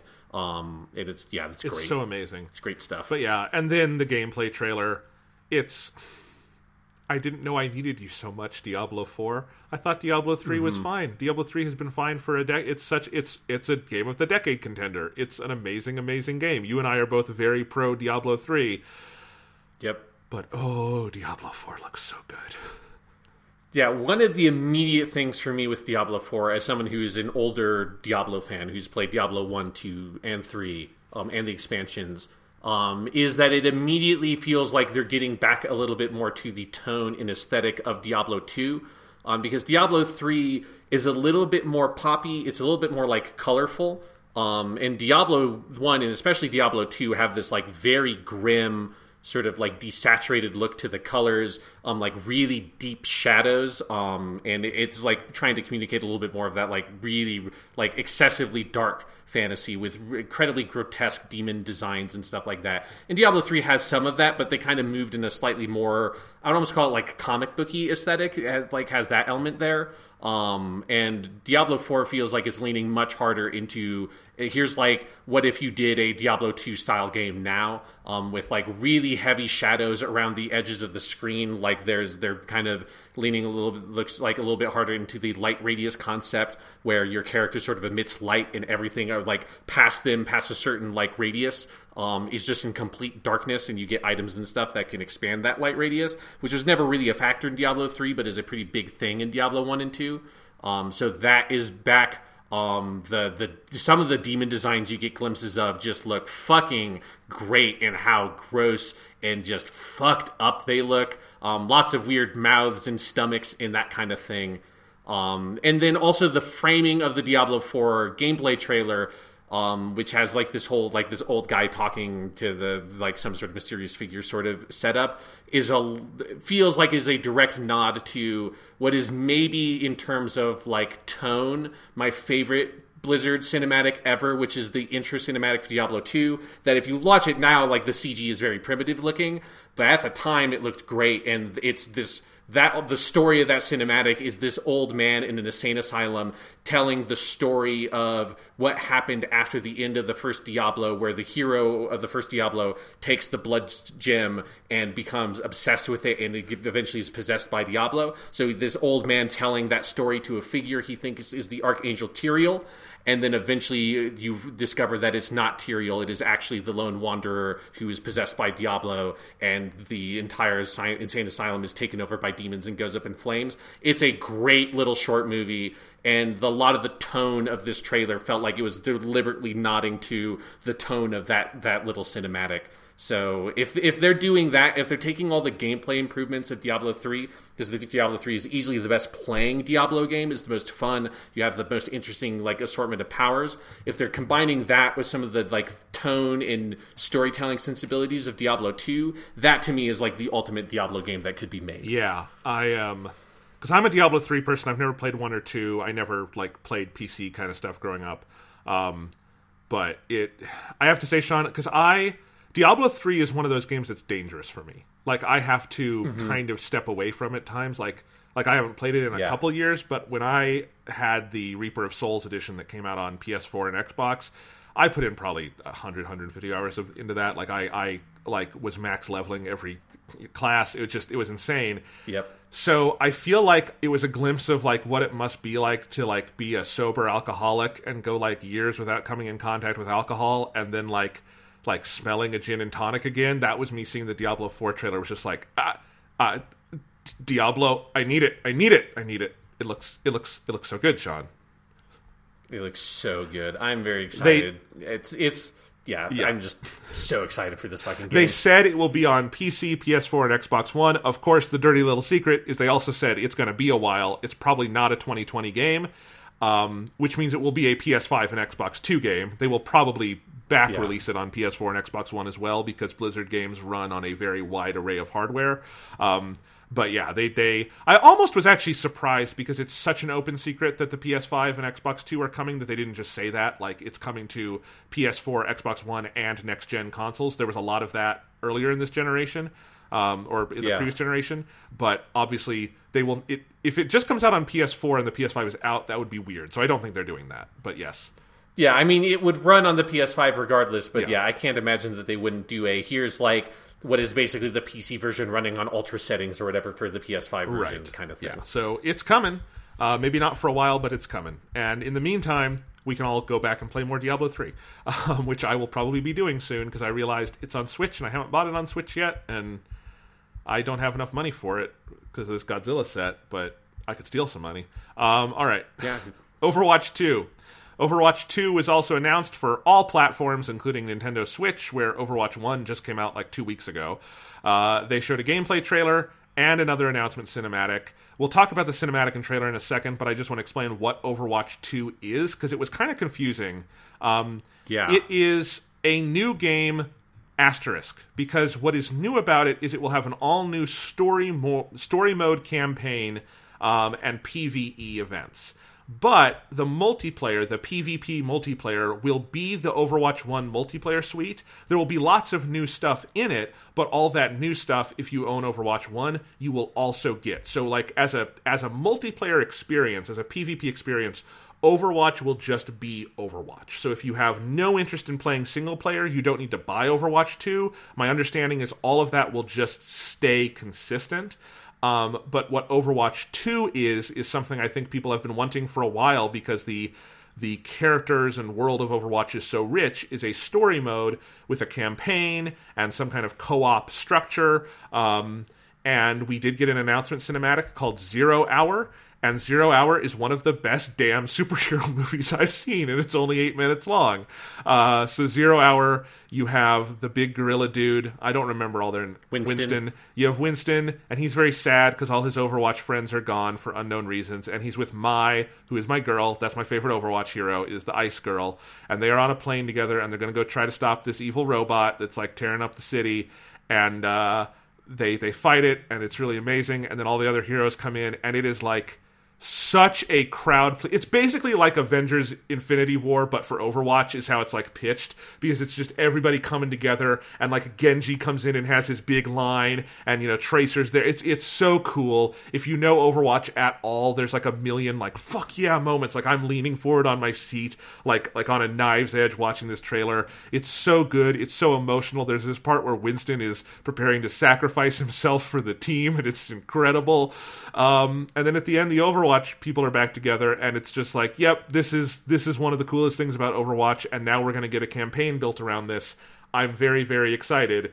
Yeah, I know I've played more Overwatch than you, Sean. I have Overwatch, and I played it a lot in its like first and second year. I haven't played it since probably 2017, so I have not seen a lot of their recent events. I don't know the newer heroes, but I definitely am a big fan of Overwatch, and adding some kind of campaign content is really exciting to me. So, and that trailer, the cinematic was great, and then I think everything they showed for the story mode stuff looked really creative and like a cool use of the heroes. Yeah, because the only like direct experience I had with Overwatch was, I think it was technically a beta. I think it was a beta, but it was basically the full game. And I played it a bit then and thought it was interesting, but like just didn't get kind of sucked into it, so I never picked up the full game. And I've sort of watched most of the like trailers and stuff they put out when they announced new characters and stuff, because it's really good and that they're fun to watch. And yeah, if they are able to put together a really fun, interesting campaign with a good story for Overwatch 2, that will get me to come to this game. Like, if it's definitely a thing that I'll like wait for like reviews and see how people receive that story mode. If it sounds like the story mode is good, then I will probably pick this up, because the thing I've always loved about Overwatch is I thought the characters are killer. Like, they just have such a great sense of character design and personality. And so I would love to kind of have something that is like the game telling the story, and not you have to go to weird like marketing materials and stuff to figure out what the story of this game is, which is very much the same thing that Team Fortress 2 did. That it's nice to have here. Like we have all these cool character designs and all this stuff. It's almost like a fighting game in that way. It's like fighting games have the coolest looking characters with like the best like vague backstories in the world, and you never just get the actual stories with them. So getting a cool, fully fleshed out story mode is a really good idea.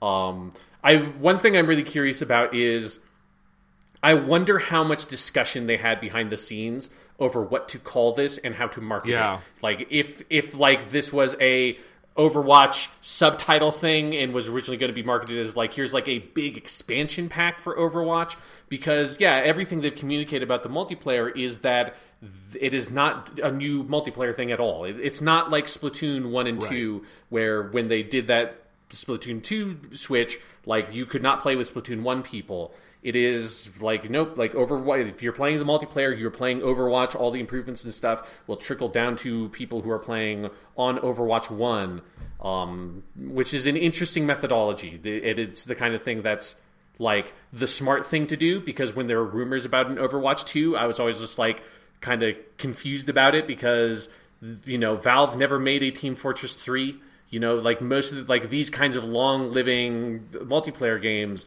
do not usually get sequels. They just get constant updates. So this sort of weird kind of middle approach of we're going to call it a sequel, we're going to put in a lot of new stuff for new players, like a campaign mode, but we're not going to split the multiplayer base in any way. Like, that's a cool approach, and I'm really excited to see how that works for them, because that seems like a good path forward for lots of other games as well, is finding ways to get big new drops that you can market effectively as a sequel without breaking the foundation that, you know, millions of players are already playing with. Yeah, I mean, it's going to be... Destiny is going to have to figure this out soon, right? Yeah. I do think the title is going to be a little confusing for some people because, like, for instance, are they going to sell you the campaign as DLC if you have Overwatch 1? How are they going to do that? Like, what is the price point of this game? Overwatch 1 has generally cost $40 for the base game download, and then it's just a living game that's constantly changing, right? On Nintendo Switch, there's no cart version of it because why would there be? It's the data would be out of date in 6 months. So, there's stuff like that. And I'm just curious how they're going to exactly pitch it and market it. Overall, Overwatch 2 is probably the best way to say it, but I could also see it, selling it as, like, Overwatch the hero's journey or whatever they would call it, and it would be like a standalone thing that you could buy and put in your system that had the multiplayer suite there. But if you already have Overwatch, you could just pay $20 and get it or something. So really curious how they're gonna market it from here. Curious when it's gonna come out. Neither of these had a release window. I think Overwatch 2 seems further along and will probably come out first. But yeah, we'll see. I wonder if. I assume Overwatch is going to have to be next year, because if Blizzard goes a full year without either of these, that'd be a little weird, but we'll see.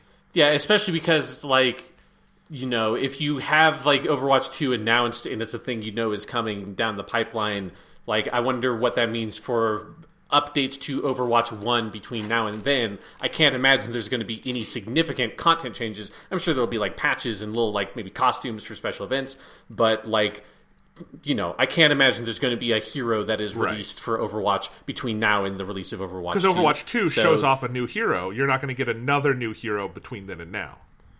Exactly. I would imagine they would save any significant content updates for something that would just drop with Overwatch 2. So that's why I definitely imagine it's going to come out sometime 2020. Right. It just doesn't seem like something that would take them a long time to put out. Yeah. So we'll see. But, it's very exciting. Continues to make me want more than anything from Blizzard. I just want them to make a full 90-minute movie. I want to go see it in a theater. I want to go see it on IMAX. I just want them to make a fucking movie. An Overwatch movie would do huge business, right? It would just have to, I feel like, in this environment. And it would play everywhere. It would play in China for, maybe nefarious reasons on Blizzard's part, but it would be huge in China. It would be huge in America. It would be huge in Japan. It would be huge everywhere. Make the Overwatch movie. I want it. And then maybe outside we can also pick it a little bit about Hong Kong, but I would also then sneak away from the group and go buy a ticket for the movie and be a bad person a little bit, but I don't care. This is capitalism, goddammit. It's impossible to navigate humanely. Yes, if you want to play your video game or watch your movie, it's fine. Don't let that consume your soul that you're somehow an awful person for being excited about Diablo 4 or Overwatch 2. Because again, I also just want to stress, the people who made all that stuff you loved are not the people who made the decision to ban Blitzchung, right? Exactly. Yes, it's different people. So I think Blizzard had a bad day because of corporate decisions they'd made in recent weeks. But a good day because this is some of the most exciting video game content we've seen all year. Yeah, and there's one other thing we didn't talk about, because I bet you probably didn't watch it, but they did also do a World of Warcraft cinematic. I would recommend watching it because I don't know anything about the story of World of Warcraft for the past 5 years or something. So the narrative content is more or less lost on me, other than I know who one of the characters in it is, even though I don't know what's been going on with that character for 5 years plus the story. And I know what a Lich King is, even though I don't know who that Lich King is. That's a different Lich King than the Lich King that I knew. But it's basically, if you just want to watch a 5-minute, gorgeously animated CG trailer of a cool elf lady fighting a Lich King, and then the world, the sky exploding into glass, then watch that trailer, because it looks fucking sick. It's so rad. You don't need to know anything about it. Just to spend 5 minutes of your life watching this really rad fight between an elf lady and the Lich King. Yeah, I know nothing about Warcraft, so I kind of missed this, but I will have to go watch that now, because I do want to watch a cool elf lady fight a Lich King. I'm always down for that. Yeah, it's great. It's just, this is the thing I'm always excited about with Blizzard, is I don't give it, I haven't played more than 3 hours maybe of Overwatch since before it came out. I have watched a couple of hours worth of trailers and cinematics about Overwatch, just because Blizzard does such an unbelievably good job with it. So I'm looking forward to next year with BlizzCon, when we get whatever next fucking gorgeous cinematic we get for a game that maybe I'll care about and maybe I won't, but I'll sure watch the trailer for it. God, yeah. So good. So good. All right. I think that's it for the news. Sean, do you want to finish with a little bit of story time? Yeah, because this is something that I feel like you've been teasing to me. I don't remember if as much of it has been on the podcast or not, but like this is something I've known has been building for a while. Is this story about this couch, and I am desperate to hear what the fuck has been going on with it. Been an ongoing saga. So, Sean, this is the true story of the demon couch from hell. So, a couple of weeks ago, my stepdad was in town because my uncle this is my mom's brother, who my mom. In her family was an accident because she is 20 years younger than all her siblings. So her brother is 80 years old. I just wanted to give that context because I am not someone with a mother who is 80 years old. I'm only 27. But her brother is 80. And he has been in ill health. And he was being moved into sort of assisted living, basically. And my mom could not come out and help with the move, and I was extremely busy with school and had just taken time off to go to my sister's wedding, so all this stuff had happened. So my stepdad came out and was staying with me to help my uncle do the move and like get everything he needed and all that, just so there were extra hands around. All right. So my stepdad's in town, and while he is helping my uncle was also moving from a bigger space into a smaller space, so he was downsizing. So they brought a bunch of his furniture to the Salvation Army, as you do, drop off and donate some furniture. And while at the Salvation Army, my stepdad gives me a call because he knew so I've been in Iowa City for a little over a year, and I've been looking for a couch. I still do not have a couch in my apartment. I have some nice chairs and stuff, but I do not own a couch because I just have not found one at like my price point that I could get inside, right? So, But my stepdad says, hey, the Salvation Army is having a couch sale. They're having a furniture sale. There's some really nice stuff here. You should come down and look. So I get off of school, I come down and look at the Salvation Army, and indeed, there's a couch that I look at, and I'm like, because again, the devil appears in attractive form. This is the thing about devil stories, Sean. You never know the devil is the devil until later. This couch looked very... Was there a man in a black top hat next to the couch telling you how good the couch was? Because that would have been a surefire sign that it's probably the devil. There might have been. I don't remember what the guy who sold it to us looked like. Maybe let's just, for the sake of the story, yes, the guy who sold it at the Salvation Army was a guy in a black top hat. Because I never see this guy again. So let's just say that.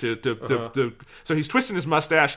This is a really nice couch. It's like suede, which is nice, kind of halfway between cloth and leather. Because I don't like leather, but you get some of the benefit of it. It's a very nice couch. It's big. It's roomy. It's really soft. It feels great. It's got a hide-a-bed. You pull it out. It's got a futon in it. That's great for guests and everything, and I'm like, okay, this couch looks great, looks like it'll fit, and they will give it to us for $100. I can afford that. This is great. So we buy the couch, and to get it home, we go over to our big sort of hardware store here is called Menards. It's sort of like Home Depot if you have one of those. So we go over to Menards, and they will rent a truck to you for like $20 for an hour and a half. Great deal. So we rent the truck. We bring the truck over. We load the couch in the truck to get it back to my house. And this should have been our first warning, is that we kind of lift the couch to get into the truck. We're like, oh shit, this is really heavy. But we don't really think about it much. And we get it in the back of the truck, and it's fine. Get it home, we put it in the garage, and we're like, okay, tomorrow my roommate's going to be here, and my roommate can help me get this couch down to my part of the house. So, at this point, I should explain where I live. I live in a condo that's sort of a duplex unit, so it's kind of like a big house. There's two condos in it, and my condo has sort of an upper level and a lower level. The upper main story level is where the kitchen is and where my roommate's room and space is, and then I'm on the lower level, and the duplex is sort of on a slant, so like I've got a walkout basement, So we figured the smartest way to get that couch inside is we're going to take it out of the garage, walk around the right side of the house, which is like a slight incline, or decline, so it's a slight hill, and then we'll bring it out, and then we'll go bring it through the sliding glass door at the back, because that's where there's the most space. So all good so far, right, Sean? All of this makes sense. Again, I'm concerned about the fact that you bought the couch that has a bed in it without considering how much heavier those kinds of couches are, because they are significantly heavier than most other couches. They are. We should have thought about it more. But it's not even the biggest problem. But yes, so my roommate is home the following night. My roommate had his girlfriend over, and And they were just like having dinner or something, and I asked him, hey, can I borrow you for like 5 minutes, because that's all we thought this was going to take, 5 minutes to bring this couch around the back. He's like, oh, sure. So we walk over, and he helps me. We lift the couch, and then we put it immediately back down, because we're like, oh shit, this is really fucking heavy. This is really heavy. Yeah. So it's really fucking heavy. We're lifting it by basically the legs, and we do get it down around the back of the house, but doing it like we have to like take like 5 steps, put it down, 5 steps, put it down, because the wood is like eating into our hands. Like when this was done, Sean, I had like grooves in my hands for days, that kind of thing, you know? So we get it all the way down, it's there, and then we realize, oh shit, this couch is even bigger than we thought. Open the sliding glass door, it will not fit. It will not fit on its side. It will not fit at an angle. It will not fit going up because it is too tall if you put it on its side. Trust me, if there is a way we could have got it in, we tried it. We tried a million different ways. It's not coming in. So now the question is, okay, how do we get the sliding glass door off of the track? And then we'll take all that out. There will be plenty of room to get it in. And then we will put the sliding glass door back on, right? Yes. I've never... Like, I have taken doors off of hinges. I have never removed a sliding glass door from its track to try to move something into it. So I'm now getting stressed out hearing this. Well, I never have either, Sean, because we thought we knew how to do it. We looked at it. All the pieces that we thought we needed to get a sliding glass door off weren't fucking there. So we call the head of the HOA, who lives a couple houses down, and he knows about all this stuff because he's lived on this block for like 20 years, and he deals with all this construction stuff, right? Because he head of the HOA. Mm-hmm. And we call him, and he says, oh yeah, that brand is terrible. You can't take those doors off. You cannot physically. Those sliding glass doors do not come off. I know this. I have gotten this call a million times. And he's like, that brand went out of... that brand doesn't exist anymore. They're so shitty. So the HOA guy tells us this, and we're like, well, we're fucked. So now it's like, okay, this couch is not coming in. It will not come in through this door. Trust me. If you have any ideas, we tried those ideas. And I feel bad because now my roommate has been away from his poor girlfriend who's waiting upstairs for like half an hour. So now we're thinking about, okay... what do we do next? It's down under so it's on my walkout downstairs. Do we just leave it outside for the night? I check my phone. Oh, it's going to rain torrentially for the next 3 days. We can't leave it outside. So now my roommate and I have to bring the couch all the way back up the hill into the garage, and our hands are just fucking mush from the first moving and everything else we've been doing. So I go and just basically take socks off my floor and put socks on my hands so I can have some cushion between me and the couch. And my roommate and I get it all the way back up the hill. It's absolute hell, but we do it. We get it in the garage. We put it there, and it sat in my garage for about 3 weeks. But this... I was worried that, somehow magically your garage door had shrunk, and then now the couch would not be able to go back into the garage door. It'll fit in the fucking garage. We did measure. We measured, the front door of the house. We measured the garage door. We measured other ways. It clearly was not going to fit through any of these, and even if it could, the way the staircase to the downstairs work is the turn the couch would have to make, this couch could never make. That's why we did it the other way first, right? So this couch we have determined it will not get in. But at this point, my stepdad has to leave. So he flies out, and I've just got this couch in here. And it's just, whatever's going to happen next, me and my roommate are going to have to deal with this fucking couch. I'm having to park, outside of my garage, which so far is not bad because it hasn't snowed in Iowa yet. But there's a reason we all have garages in Iowa, all right? But I've got this couch in there. So for the next couple weeks, I'm researching how do I get rid of this fucking couch. And you can tell already, Sean, why this is the demon couch from hell, right? I think I've justified that. It gets fucking worse because... Okay, great. Finally, about a week ago, earlier this week, this was a Monday night this week, actually, I was looking at the weather, and it was going to snow for the first time in Iowa this season, Monday night. So I'm deciding, okay, I am getting rid of this couch today. Come hell or high water, I'm getting rid of it because I want to park in my garage. All right? Because I don't know how bad the snow is going to be. So I had thought about listing the couch on Craigslist, but I don't want to deal with Craigslist. I don't want to get murdered. I don't want to get any of my friends murdered. Craigslist is bad. Also, I'm not confident anyone else could take this couch and put it in their house if I couldn't, you know? Like... Yeah, it's like you just feel bad passing the buck on to someone else. You don't know who that is. They might come back for retribution because you gave them the demon couch. So we have this store in Iowa City called Stuff Etc., which is a consignment store. So it's kind of like a for-profit Goodwill, which is that like you drop off your furniture or something, they sell it for you, and they take a little cut of the profits, but you get the bulk of the profits, right? So that's a consignment store. And so I call up Stuff and I say, you sell couches, right? And they're like, yeah. I'm like, is there anything special we have to do about the couch? And I'm like, no. Drop off the couch, we'll look at it, and we can list it for you and sell it. And I'm like, okay, and you have space if I drop off a couch today? And they're like, yeah, what kind of couch is it? I describe it, and they're like, that sounds great. You drop it off, we do the paperwork, you name the price, all of that. I've been to this store many times. I go there to buy cheap stuff. So, like, I know how this works. I think this will work. And I'm like, okay. It's 5 o'clock. They close at 8. I'm going to go get another truck from Menards, and we're going to put the couch in the truck, and I'm going to drop it off at Stuff. They will sell it to me. I hopefully get my money back, and we'll be good. Sounds like a good plan, right, Sean? I cannot see how this would possibly not work. Okay. So, I buy the truck. I bring it home. My roommate, who I have asked well in advance, can you take 3 minutes and help me get this on the truck? It's easy to get in the truck, luckily, because Menards has a nice big truck, and the couch, we just basically have to turn it on its side and then turn it into the truck bed, right? So it gets in the truck. That's fine. I drive to Stuff at the consignment store, and I pull up to where the consignor entrance is, and I go inside, and I say, can you come help me with this couch? And like, sure. And the dude comes out, and you know how, Sean, sometimes you just look at a person, and you're like, this person's an asshole? You can just tell, like, they give off an air of being an asshole, right? Oh, yes. I deal with them many times. Yes. So an asshole comes out of the store, and he comes up, and I say, can you help me with this couch? He says, wait. And then he kind of is walking around the truck bed. He's looking at the couch. And after about 20 seconds of looking, he says, no, I can't take this. I'm like, why can't you take this? And he says, it's just not in good enough condition. And I look at it, and I look at him, and I look at it, and I'm like, it's in great condition. It's a really nice couch. There's a little bit of dirt from moving it, but like, I can clean that off. There's no problem there. And he's like, yeah, but it's leather, and it's a little torn, so we can't sell it. And I'm like, well, A, it's not leather, it's suede. But B, where are the tears? And he's like, there and there. And I look, I'm like, those aren't tears. And he just walks away. And he leaves and shuts the door. He would not take this couch. I'm not even convinced that it was an employee. I'm half convinced it was just some fucking kid who likes to hang out at the consignor entrance of Stuff and fuck with people because it's Iowa and I guess you can't do anything else exciting in this fucking state. So. Was he wearing a black top hat? No.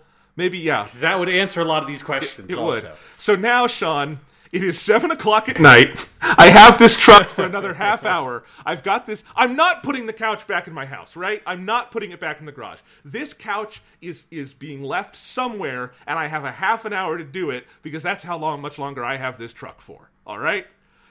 Mm-hmm. So across the street from Stuff is a Goodwill. So I drive to the Goodwill, and I'm like, I'm not going to get my money back, but I could probably get a tax write-off because that's what Goodwill does, right? Yeah. So I pull up to Goodwill. And I go in and I ask, and there's a very nice lady there, and she says, oh, a couch, that's great. And she comes out and looks, and she's like, we'd love to take this. This is so nice of you. This is a really nice... And then she says, wait, does it have a bed in it? And I'm like, yeah, it's got like a futon. And she says, oh, yeah, we can't take beds. And I'm like, what? Mm-hmm. She's like, no, this... And she even calls her manager over, and she's like, we can't take beds, right? He's like, no, we absolutely. It's like apparently a big no-no for Goodwill, is they cannot take anything resembling a mattress. So, as someone who once was a cashier at a thrift store, I can confirm. Okay, this. I didn't know this. It was something I had not thought about, but yes, it is true. Okay, so I'm like, okay, and I tell her, this couch is going to be on the side of the road if I can't find a home for it. Do you know anyone who would take this? And she thinks about it and she says, oh, you know what? Just down the street there's a homeless shelter. They love to take... We send people there a lot. They really like to have this kind of stuff, and they can totally use a futon. I'm like, oh, thank God. Because, like, okay, I'm not making my money back at this point. Like, that ship has fucking sailed. I've lost money. But it's like, I want someone to be able to use it. So yeah. I drive to the homeless shelter, and I walk in, and I go up to the front desk, and I say, would you guys have any use for a couch? And they're like... Anyway, long story short, yes, but they have no room. So, no room at the inn for this poor couch. They thought it was very nice of me, but they're like, yeah, I'm sorry, we can't. We're like overbooked and we don't have enough. Yeah. So I'm like, okay. And I say, do you guys have any other ideas who could use this couch? Because now, Sean, in my mind, I'm mapping out the best places in Iowa City without security cameras for me to dump this thing. Right, yeah. It's you're like buying a lighter somewhere and some gasoline. It's like, oh, let's, there's a lot of ways to solve these problems. Yep. And they say, Sean, because they say, did you bring it to Goodwill? And I said, yes, they didn't want it. Did you try stuff? Yeah, they didn't want it. Did you try the Salvation Army? And I'm thinking, well, let's try it. So I go back to the Salvation Army where we bought the couch. And I'm hoping if it's a different guy than the guy we bought it from, he won't know. So I go to the Salvation Army and I say, then they're like kind of almost closing up, but the guy comes out and I say, I've got this couch. You want this couch? And he looks at it and says, that's a really nice couch. And it is a different guy. It's not the dude in the black top hat. And he says, that's really nice. I don't know if I have room. And we go in and we look and I say, oh, I bet we could make room. And I help him and we make room. We bring the couch in and he's like, okay, this is great. And I don't know if I'm racked with guilt or what, but I leave. I bring the truck back. I'm done. The couch is gone. But that demon couch from hell, Sean, it boomeranged from Salvation Army to my garage back to the Salvation Army. And it was rejected by everyone, including my house's doors. And it was basically just a month of horrendous toil for me to not have a couch and spend about $150 when you add in the 2 truck rentals. Well, Jonathan, I really look forward to you tomorrow evening coming back to your home, opening up the garage to park your car, and the couch is just sitting right there where you have to park your car. It's going to be great. I'm really looking forward to it. I think it's the boomeranging back to Salvation Army that makes me most certain that it is a product of Satan. Yeah, no, it should never have been moved from the Salvation Army, clearly. That's its home. It wants to be there. It shouldn't be disturbed. You should have informed the people at Salvation Army to put a sign on that couch saying, do not buy this couch. This is its home. Do not look at the couch. Do not sit on the couch. Do not touch the couch. And whatever you do not buy the couch. I mean, the funniest part is, Sean, that, we got it for $100 because they were desperately trying to get rid of it. Yeah, as one would if they, were the owner of a demon couch, and it is up to us not to buy it, even if it's cheap. All right. Well, that's the lesson of today's story. Sean, I'm going to go look through this awesome Godzilla set I got. I'm going to play some games. I'm probably going to fall back into a Diablo rut, and we'll see everyone next week. And I'm not going to sit on my couch because I don't have one. Yep, and I've got a lot of Victory Gundam to watch. I'm very much enjoying that because that's where fans of Weekly Suit Gundam, that's the next place you're going to. And yeah, I'm going to go sit on my couch. I'm going to lay down on it. I'm going to luxuriate on it. I'm going to hug my couch because my couch is great and certainly is not a demon couch from hell.